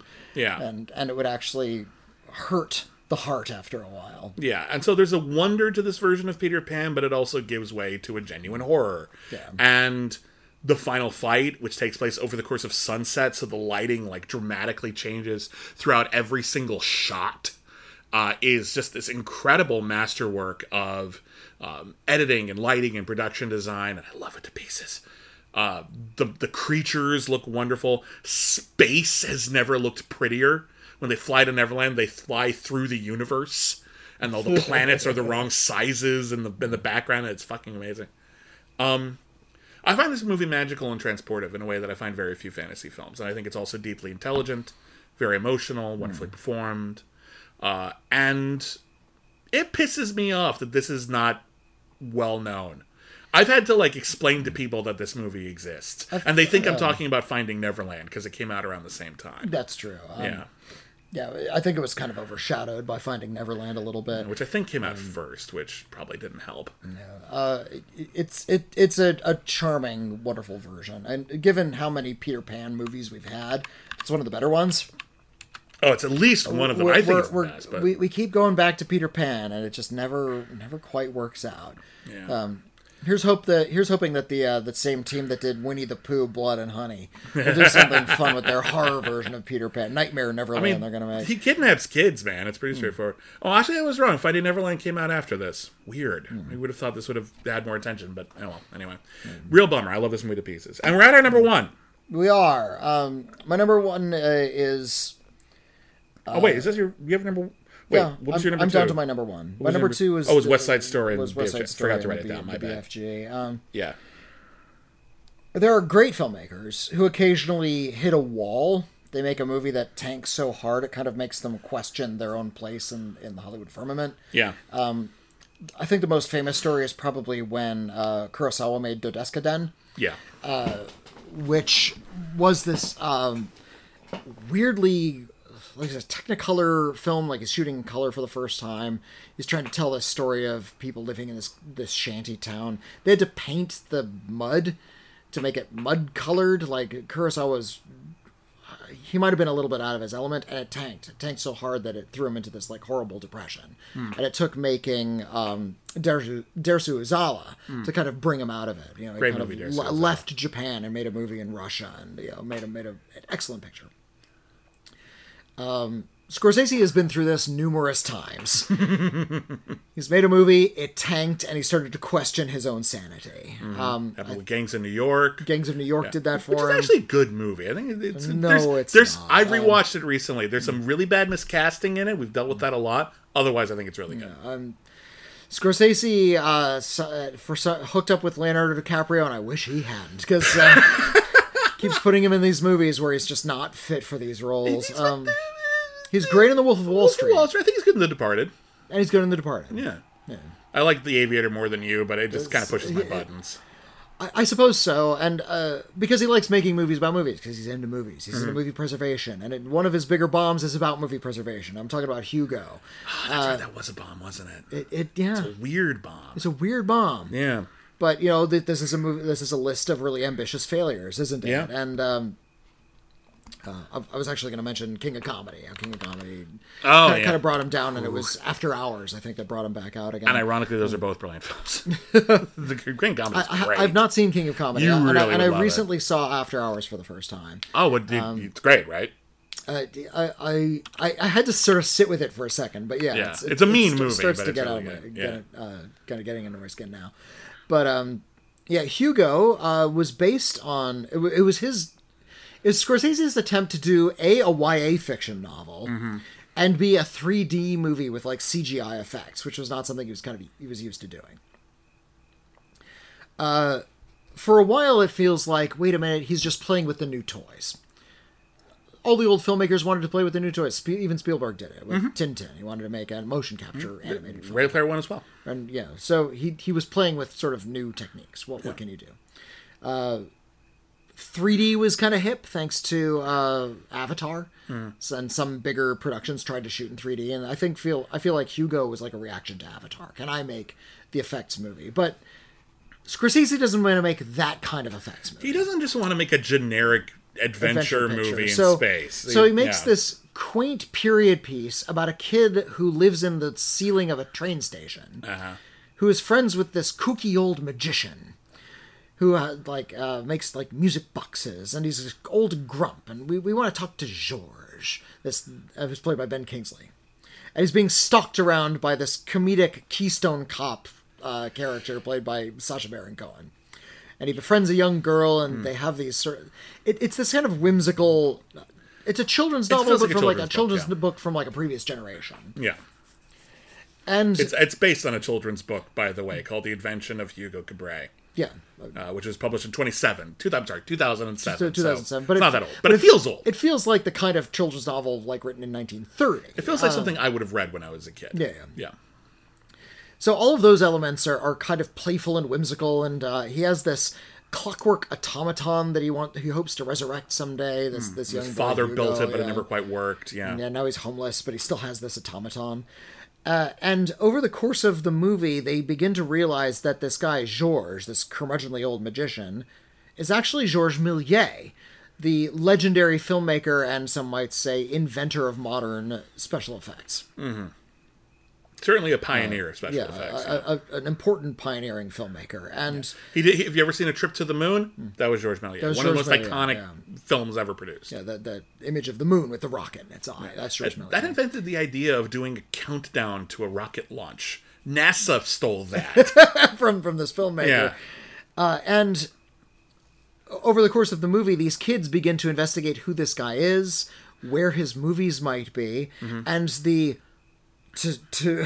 Scorsese, the ultimate tragedy, the loss of these movies. Yeah. A lot of Georges Méliès movies are lost. They just all of the prints have been destroyed. Yeah, the celluloid was used, I think, to make guitar picks in some cases. Guitar picks in the movie, they point out that it was used as the polymers in women's shoes. Yeah. Like they melted down the film strips and melted Yeah. them into women's shoes because that was more valuable at the time. Content. This is what happens when you see movies as content. content. You can just destroy them and feel nothing about it because it's just stuff taking up space in your warehouse. Disney and Warner Brothers. And of course, because everyone this else. is a Scorsese movie, this is about these two young children coming to realize the glories of physical cinema and the importance of film archiving. So, of course, Scorsese put all of his own interests into that. Of course it did. Strange movie, Very strange. but really visually dynamic, really enthused. I love that even as Scorsese, he's approaching 90. He's getting up there. He is not as young as he used to be. He's no spring chicken. He's 80. Is he? He's 80. He's 80. exactly Oh, excuse 80. I thought Yeah. he was older than that. Yeah. I apologize. Apologies to He's Martin been around Scorsese. for a while. You got to start young. Still vital, however. And what I was yeah. going to say is, however old he gets, his films are just as energetic as they've always been. Yeah, that's the thing that's amazing Yeah, about it. Like, you like, see, like, the Clint editing is Eastwood, still like, kind of fast. calmed down over the years and make quieter movies. Scorsese gets making wilder movies. Yeah, It's he, really weird. It's awesome. He's even said, it's like, in interviews, like, it's a pity I'm 80 because I want to do more now. I know. Like, now I know more and I don't have the energy to do it. It's like, but you're still doing it. You're still making these energetic, exciting movies. He's gonna die while making a movie. And I think that's... It's going to be an action picture. Like, it's going to be a... but yeah, that sounds dour, but I actually think it's like my father, who died of cancer. He always said that he would have rather died riding his motorcycle. Yeah. That doing the thing he loved. Like, that was actually a good thing. So I meant that in a sweet way. Yeah. Sorry, it sounded weird. Yeah. No, just... I'm a film critic. You know how I want to die. I want to watch a movie so bad it kills me. That's Yeah. my dream. It's like this movie is so and I just die in my seat. Like, Given the shit we watch, I think we'll get there one day. there are some times where I felt like I was close. I like Hugo a lot. I don't love Hugo. I think Hugo might have been a film I would have loved when I was a kid. Yeah, But I think watching it now, I appreciate that Martin Scorsese hacked the studio system in order to make a movie about art film preservation. I love that. a kid-friendly movie in 3D with some interesting visual effects about film preservation. An Oscar-winning film. It won Best Visual Effects. Yeah, it was nominated for Best Picture. Yeah. And you know what? It's a good movie. It's hardly my favorite Scorsese film, but it's lovely. It's my favorite. It's a good pick. It's my favorite of Scorsese's bombs. I'll say that. And I feel like when interesting filmmakers really stretch and make a bomb, they're still making something interesting. Yeah. Usually, they're making something even beyond the interesting stuff they ordinarily make. You Just don't like get, Spielberg. The one thing I'll say is you don't get to give me crap for picking Peter Pan because Hugo made $185.8 million, and it cost What? $170. No, So that's still it technically a wasn't. bomb. Because making you its know money what? back is still kind of a bomb. But know what? technically that broke your rule. I know it was notorious, but you're right. It did break my rule. Yeah, it cost them studio money. That's not deniable. Okay, it did but lose money, but not a lot. Not as much as you assumed. Oh, wow. So maybe both of us should have done our research a little bit better. not Valerian, Beautiful Creatures yeah. also kind of was in the same boat as well. It kind of cracked even, but still lost a lot of money. So just to be fair. But regardless, yeah, it's considered a bomb, and it's a really good movie, and I like that pick. Earlier in the episode, we talked about Tim Burton's Dumbo. And how he made a film within the studio system about why working for a studio system is awful and the worst thing you could ever do, and seriously fuck the people who financed my movie. And I respect him for that. I think if you're going to make a movie within a studio system, make a movie about why what you're doing is terrible, warning other people not to make the same mistakes you've made. The Wachowskis have done this 3 times. All for Warner Brothers, and every single one of them lost money. And they are Huge amounts of money too. And they're my 3-way tie because they're basically the same film in some regards. So you're talking Speed about Racer. Speed Racer, Jupiter Ascending, Cloud Atlas. No, because Cloud Atlas isn't really about that. I'm actually, and also I'm not as high on that movie as other people. Matrix, also a bomb, though. Matrix Resurrections. Matrix Racer. Which is my least favorite of the 3, but I appreciate its cantankerous message. The Wachowskis. And that was just Lana, or was it? That was just. I think it was just Lana. Was it Lana or Lily? Actually, right now I can't remember. Hang on. It was only one of them. Yeah, one of them couldn't be split. bothered. Yeah. Lana. It was Lana. It was Lana, Lily. yeah. Lily was like, "I'm not fucking doing it. Fuck you. I'm not. I can't. I'm not coming back to I'm do not going back to more those fucking assholes." Matrix, yeah. And Lana was like, "I'm gonna do it, but I'm gonna make a movie that literally says Warner Brothers is shit." And they do. They call out Warner Brothers by name. Because the plot, I'll start with Matrix Resurrections, which came out during the pandemic, which, it hurt its chances at making its money back no matter what. I think it would have been a bomb regardless. I think it would have been rough. It still made $160 million, but it cost $190. So Was that expensive? it was very expensive. Jeez. The Matrix Resurrections, obviously, it's a sequel to the Matrix trilogy, which the original classic, I think justifiably called a classic, daring, bold, ambitious, impressive sci-fi action intelligentsia picture. Yielded 2 ambitious but not as good sequels. And with nostalgia on the rise, with this IP just sitting there laying dormant, Warner Brothers basically said, we're going to make a Matrix movie whether you participate or not. So Lana Wachowski made a movie about Neo in the real world, who has created a video game franchise that Warner Brothers now owns. And Warner Brothers says, I know you're working on your new personal projects, original intellectual property, your own ideas, trying to bring something new into the world. But we're going to reboot your original popular thing, whether you like it or not, so now you have to make this thing. And then he starts losing his grasp on reality and starts thinking the Matrix is real. And maybe it is. And also maybe it isn't. The Matrix Resurrections is about how a corporation drives you mad and forces you to revisit your earlier work, your earlier successes, whether you like to or not, bringing with it what you now know. And the film is actually very mature about a lot of the themes of the original series and how, this sort of corporate takeover as the Matrix as an entity has now radically changed the way we view it and the characters trapped within it. They're not trapped in there by just sort of general concept of technology taking over our lives. The technology is controlled by assholes. And so it's about the assholes now. There's stuff I don't like in the movie. I find it frustrating that Keanu Reeves, who was doing all this incredible choreography for the John Wick movie, his one move in this entire film is just shoving people away with a force push. Not fighting at all. Yeah, that's a little disappointing considering everything else that came before. But on the other hand, fucking with our expectations and saying screw you for expecting anything better is kind of the raison d'etre of the movie, and I love it for that. Jupiter Ascending is about an immigrant woman who has nothing financially, who learns that because of a quirk in her DNA, she has inherited the planet Earth. And so she's like alien DNA. Yeah, so it's kind of like the Princess Diaries.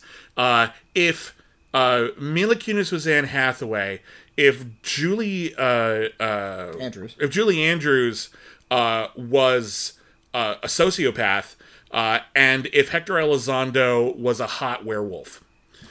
And also the country of what Genovia? I think it's Genovia. And if that was like the most corrupt aristocracy in the world. Yeah. It's basically like she meets all of these like different family members who run this corporation because genetically she just happens to be a member of them. And she learns from every single one of them just how absolutely horrible and selfish and corrupt billionaires are. Yeah. And each one of them has another shocking and terrible lesson to teach her. Channing Tatum follows her around like a good lapdog with floating rollerblades. Awesome. Eddie Redmayne plays basically Baron Harkonnen, but with like if Sting in Dune had ascended to the throne, here's what he would have done. It's people called the performance over the top. Yes, kind of the point. He's doing it on purpose. It's an over the top character. He's divorced from reality. That's the fun of it. The movie is derivative of a lot of different sci-fi. God knows you can see Brazil all over this thing. But it's also got a lot of fun ideas. Terry Gilliam is in the movie. He is. He's literally in the movie. I forgot about that for a second. But regardless, it's actually like a bold attempt to use modern blockbuster sci-fi filmmaking to do basically what Barbie is doing with feminism, but do it with economic theory. And try to explain class warfare and class divisions and economic inequality in a fun action adventure way, and it works. I just wish more people had seen it. And then of course there's Speed Racer, which has a pretty big cult. The studio still hasn't embraced it.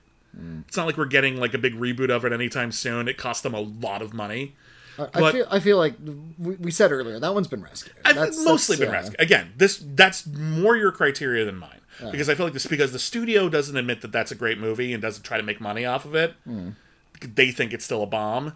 I still think it technically qualifies, so I'm letting it in. But less needs to be said about it. Yeah. It's incredibly visually gorgeous. It's one of the most colorful films ever produced. It is also about how selling out to a huge corporation is the absolute worst thing you could ever do. Thank you for this money, Warner Brothers. And honestly, even though like I rewatched it for this just to make sure, does it actually hold up that good? And like the first half hour, when like you're getting used to it and the character work isn't as strong, the child actors aren't great, and some of the a lot of the movie is done in front of CG backgrounds. In fact, I dare say most of it. Some of the sort of compositing isn't as great at the beginning of the movie. But by the end of it, it's exhilarating. It's one of the most exciting, wonderful action movies ever produced. And the ending is just breathtakingly thrilling. It's a great, just sort of... what do we call it? If you want to learn editing techniques and how to like build emotion, watch the final race in Speed Racer. It'll just dazzle you. So I think their whole trilogy of fuck you Warner Brothers that ended up costing Warner Brothers shit tons of money, and yet Warner Brothers keeps going back to them, never learning their lesson that the Wachowskis are trying to explain to people how to destroy corporations from within, and we're doing it right now. Gotta give them credit. I know it's sort of poor form to read other critics' reviews, but I love this review by Jay Hoberman of the original Speed Racer movie, just describing what it looks like. Yeah. He says, gaudier than a Hindu temple roof, louder than the Las Vegas night, Speed Racer is a cathedral of glitz. The movie projects a Candyland topography under lava lamp skies and Hello Kitty clouds, part Middle-earth, part mental breakdown, using a beyond Hollywood color scheme wherein ultra turquoise is the new black. Ultra turquoise is a great name. Yeah, ultra turquoise is the new black is what I took from that one. I love the visual daringness of Speed Racer. It predicted the way blockbusters were going to be made and the way they looked. You look at something like Guardians of the Galaxy, it's like, oh, we're just there now. Mm-hmm. Like, that was supposed to be a style exercise in 2008. Now it's just the way blockbusters look. Mm-hmm. I feel like Guardians of the Galaxy is a lot less interesting than something like Speed Racer, which is like this. I don't know if Guardians of the Galaxy is the film I'd pick on, but yeah, there's definitely a lot of movies that have this like we exist in front of a green screen. Yeah. And we're barely hiding it. Yeah. But the thing is that they are actually leaning into it. Mm-hmm. The artificiality is the point, and we're going to make it look as beautifully false as we can. It's style. Yeah. I have the Wachowskis just on a line on my honorable mentions. Because that's basically what I did. The Matrix is a big hit. Bound is an indie darling. People like the Wachowskis movies in general. They're rarely successful. Yeah, it's kind of the Matrix is the aberration, but it was such a huge deal. They've been kind of coasting on it. And those sequels, I don't think they're very good, but they were big hits. They made money. They weren't as big as they hoped. But yeah, there's a reason why they wanted to do it again. Yeah. Yeah. So I'm not a big fan of the fourth Matrix movie. Mm-hmm. Here's what I like about the fourth Matrix. I like the fact that here's what's going on. We keep going back to these old movies, Indiana Jones and Star Wars, and we're bringing back all these characters that we saw in the past, but they're all played by much older actors now. Mm-hmm. What happens when these like warmongering hero characters grow old? They become kind of like sad and worn out. Yeah. So I like if we catch up with these people and oh shit, this is not a fun life anymore. Yeah. And I like that everyone hated that for Star Wars. Like, no, Luke should be exactly the same. Sucks. He's old now. He sucks. He's seen some shit. What do you expect? The war started again. He doesn't care anymore. He's just going to lose it. Burnt out. Yeah. What did every Jedi who ever taught him teach him? When the going gets tough, hide for decades and let the next generation deal with it. Fine. It's fine. Last Jedi is fine. And now we catch up with Neo. We catch up with John Anderson. Mr. Anderson. Mr. Anderson. Yeah. Which is constant. He's being dead named, isn't he? Yeah, it's not subtle. A little bit of a symbol there. I like that he's just now sad and unhappy. He's just a desk jockey. And there's some wonderful scenes where he gets to meet up with the Carrie-Anne Moss character in the real world. Mm-hmm. And they just have coffee and they talk and they have like a romance like real adults. Yeah. You can tell like that's the movie Lana wants to make. It's just a movie about people dealing with stuff. And there's this sort of, these people keep on rushing in and handing him pills like, yeah, the Matrix is real, man. You need to take these pills. I would have loved if he finally like snapped. It's like, fine. I don't understand any of this, but I'll take these pills. Mm-hmm. And nothing happens. And the Matrix was really just a fantasy and he's trapped in this corporate wasteland. That would have been a much stronger film and spoken larger to the themes of what the Wachowskis were originally getting at. I maintain that is still a valid interpretation of the film. I suppose so, but I want to see a Matrix movie without any fantasy elements. Yeah. Where it's all just the real world and the Matrix is fake. That would have been a good double bang. Now, I understand people pay money. They want to see a Matrix film. They want to see Matrix shit. Mm-hmm. They want to see people flying through the air and all the science fiction kung fu stuff. Mm-hmm. I don't like the science fiction kung fu stuff this time around. I don't think Lana likes it very much either because it's just not where the movie is. No, and they spent all this money on making these big, expensive stunt spectaculars when clearly the filmmaker's heart wasn't in it. Yeah. Like, she just doesn't care. Yeah.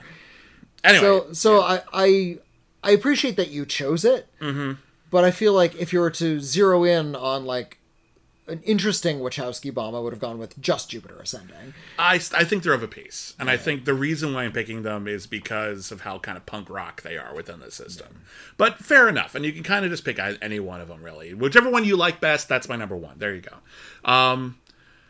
Real fast, let's go through our top 10s, so everyone has them all in one place. Whitney's top 10 in order of which they were listed, not, order of quality. Mystery Men, Hudson Hawk, The Adventures of Rocky and Bullwinkle, Mother, The Last Duel, Valerian and the City of a Thousand Planets, Pop Star, Never Stop, Never Stopping. I still wish I'd thought of that. Babylon, West Side Story, and the BFG, a tie. And Hugo. And my picks were White House Down, Dutch, Popeye, Roar, David Lynch's Dune, Tron Legacy, Can't Stop the Music, Beautiful Creatures, P.J. Hogan's Peter Pan, and the triumvirate of Speed Racer, Jupiter Ascending, and The Matrix Resurrections. Whitney, do you have any runners-up you want to... A couple. Yeah. I just wrote down some films that bombed, some of which have been rescued. I mentioned Yeah. the Wachowskis. In 1997, Adrian Lin did a sort of screen-accurate version of Vladimir Nabokov's Lolita. Yeah. That was hugely controversial, as the book was, and as the previous movie was as well, for obvious reasons, just because of the subject matter. But I feel like that was sort of a fascinating counterpoint to Kubrick's adaptation. Titan A.E., Don Bluth's science that's a fiction good movie, pick. was... cost way too much money to make, so it lost a lot of money when they released it. But it was trying to make like an action-adventure animated movie at a time when no one was doing that. And that wasn't a thing yet. Yeah. People like to point to Treasure Planet, another big bomb, Yeah. as sort of like a key into like getting sci-fi action adventure. Don Bluth did it several years prior. Was it prior? Yeah, Titan A.E. was the 90s, or no, it was 2000, I think. And Yeah, then they were Treasure pretty Planet close. was I mean, I'm like a couple curious. of- Titan A.E. Titan came was first. Titan A was 2000, and then Treasure Planet. It's like 2004. 2002. 2002, all right. You're right. You're right. I'm very fond of Turning Red because it was released straight to Disney Plus. It lost a bunch of money. Yeah, that's a great movie. I like Gemma and the Holograms, despite myself. That's lovely. It's a couple of movies that have been rescued, like Fight Club was rescued. The Shawshank Redemption was most certainly rescued. Oh, yeah, The definitely. Iron Giant was certainly rescued. Kiss Kiss Bang Bang was rescued. Oh yeah, I guess that was a bomb. Yeah. And Ed Wood was rescued. Yeah. Ed Wood made no money when it was first released. Yeah. A movie a really fun action comedy, fantastical action comedy that I like, that still has sort of the stigma of its money loss hanging around it, is Last Action Hero. Yeah. It's, Great it's, ideas it's a, in that It's a movie. decent, fun movie. It's not cinema classic, but it's not the disaster. It's a multiverse movie before we had one of those. And I was looking up like big bombs online, and this is one that I didn't realize had lost that much money. But Jacques Audiard's The Sisters Brothers. Oh yeah, that was a flop. Yeah. Yeah, that's like this really kind of interesting, quirky Western comedy, but it's like really sort of grounded about the relationship between these two brothers living out in the Old West. Well, it's like, you know, in Pulp Fiction, how like there's that opening bit with like two hitmen who have funny conversations while they do their job. It's that in the Old West, That in and the that's Old the whole West. movie. And it's John yeah. C. Reilly and Joaquin Phoenix. It's really funny. I like And that movie. they're just really chatter. Yeah, and like the plot doesn't really matter. It's just these characters and their chatter and the world they live in. And it's really, really great. Yeah. I didn't realize it was this huge bomb as well. I actually hadn't thought of that one either. That's a good And one. I really love the Sisters Brothers. Yeah. Okay. That it? That's it. Yeah. All right. I'll try to cherry pick because I had quite a few on here. The Mortal Engines, as we discussed, breathtaking visually, story wise, just okay. Very, very close to my top 10 though. Let's see. The Hudsucker Proxy was actually a huge bomb. Yeah. For the Coen brothers, and I think it's delightful. I think it's actually just a wonderful screwball comedy, and it deserves more credit. I put Treasure Planet on my list. Okay. Beautifully animated, really wonderful stuff in it. I think it's underappreciated.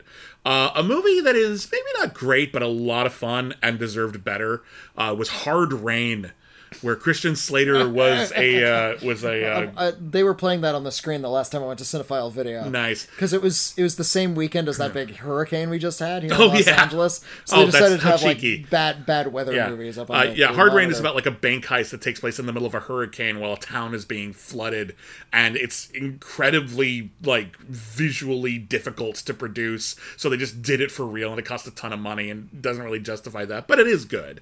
I really quite like the Alec Baldwin superhero movie, The Shadow. I think it's very, very fun. Was that one a bomb, It was a too? bomb. All It was a bomb. Speaking of superhero movies that bombed, Tank Girl is delightful and I mean, absolutely deserved better. the movie's chaotic and it's badly written, but I love the characters. I think it works. Rustler's Rhapsody, starring Tom Berenger, is a cowboy comedy. Came out around the same time as Three Amigos. Nobody noticed. I think it's actually kind of brilliant, and it came very close to making my list. I already mentioned Vibes. The Frighteners was a big box office bomb for Peter Jackson, but I true. actually really like its whole vibe. It's kind of Ghostbusters, kind of kid-friendly, but also entirely too dark and frightening for that, which means it would have been perfect for me as a kid. It was supposed to be a Tales from the Crypt movie. Exactly. And they reworked it at the last minute. Yeah. Joe Dante's Explorers, which was kind of taken away from him, and yet still I think is actually very charming and inventive. Let's see here. Caddyshack 2. was a big bomb, and you and I are the only two people who like that movie, but including the director. And we like it better than the director. We did a whole podcast saying that we thought Caddyshack 2 was, not amazing, but pretty good. Better than the original. And the director of Caddyshack 2 emailed us to tell us we were wrong. No, my movie stinks. You guys are nuts. One of my favorite moments, just my whole life. Let's see here. The Missing Link. The stop-motion animated the Laika film. Yeah, that was a bomb, and that's a shame, because that movie's adorable. Man on the Moon, the Jim Carrey, Andy Kaufman biopic. Huge bomb. Shame. Very, very good. You know what? For Missing Link, I feel like the casting of Zach Galifianakis kind of undid that movie. Who can tell?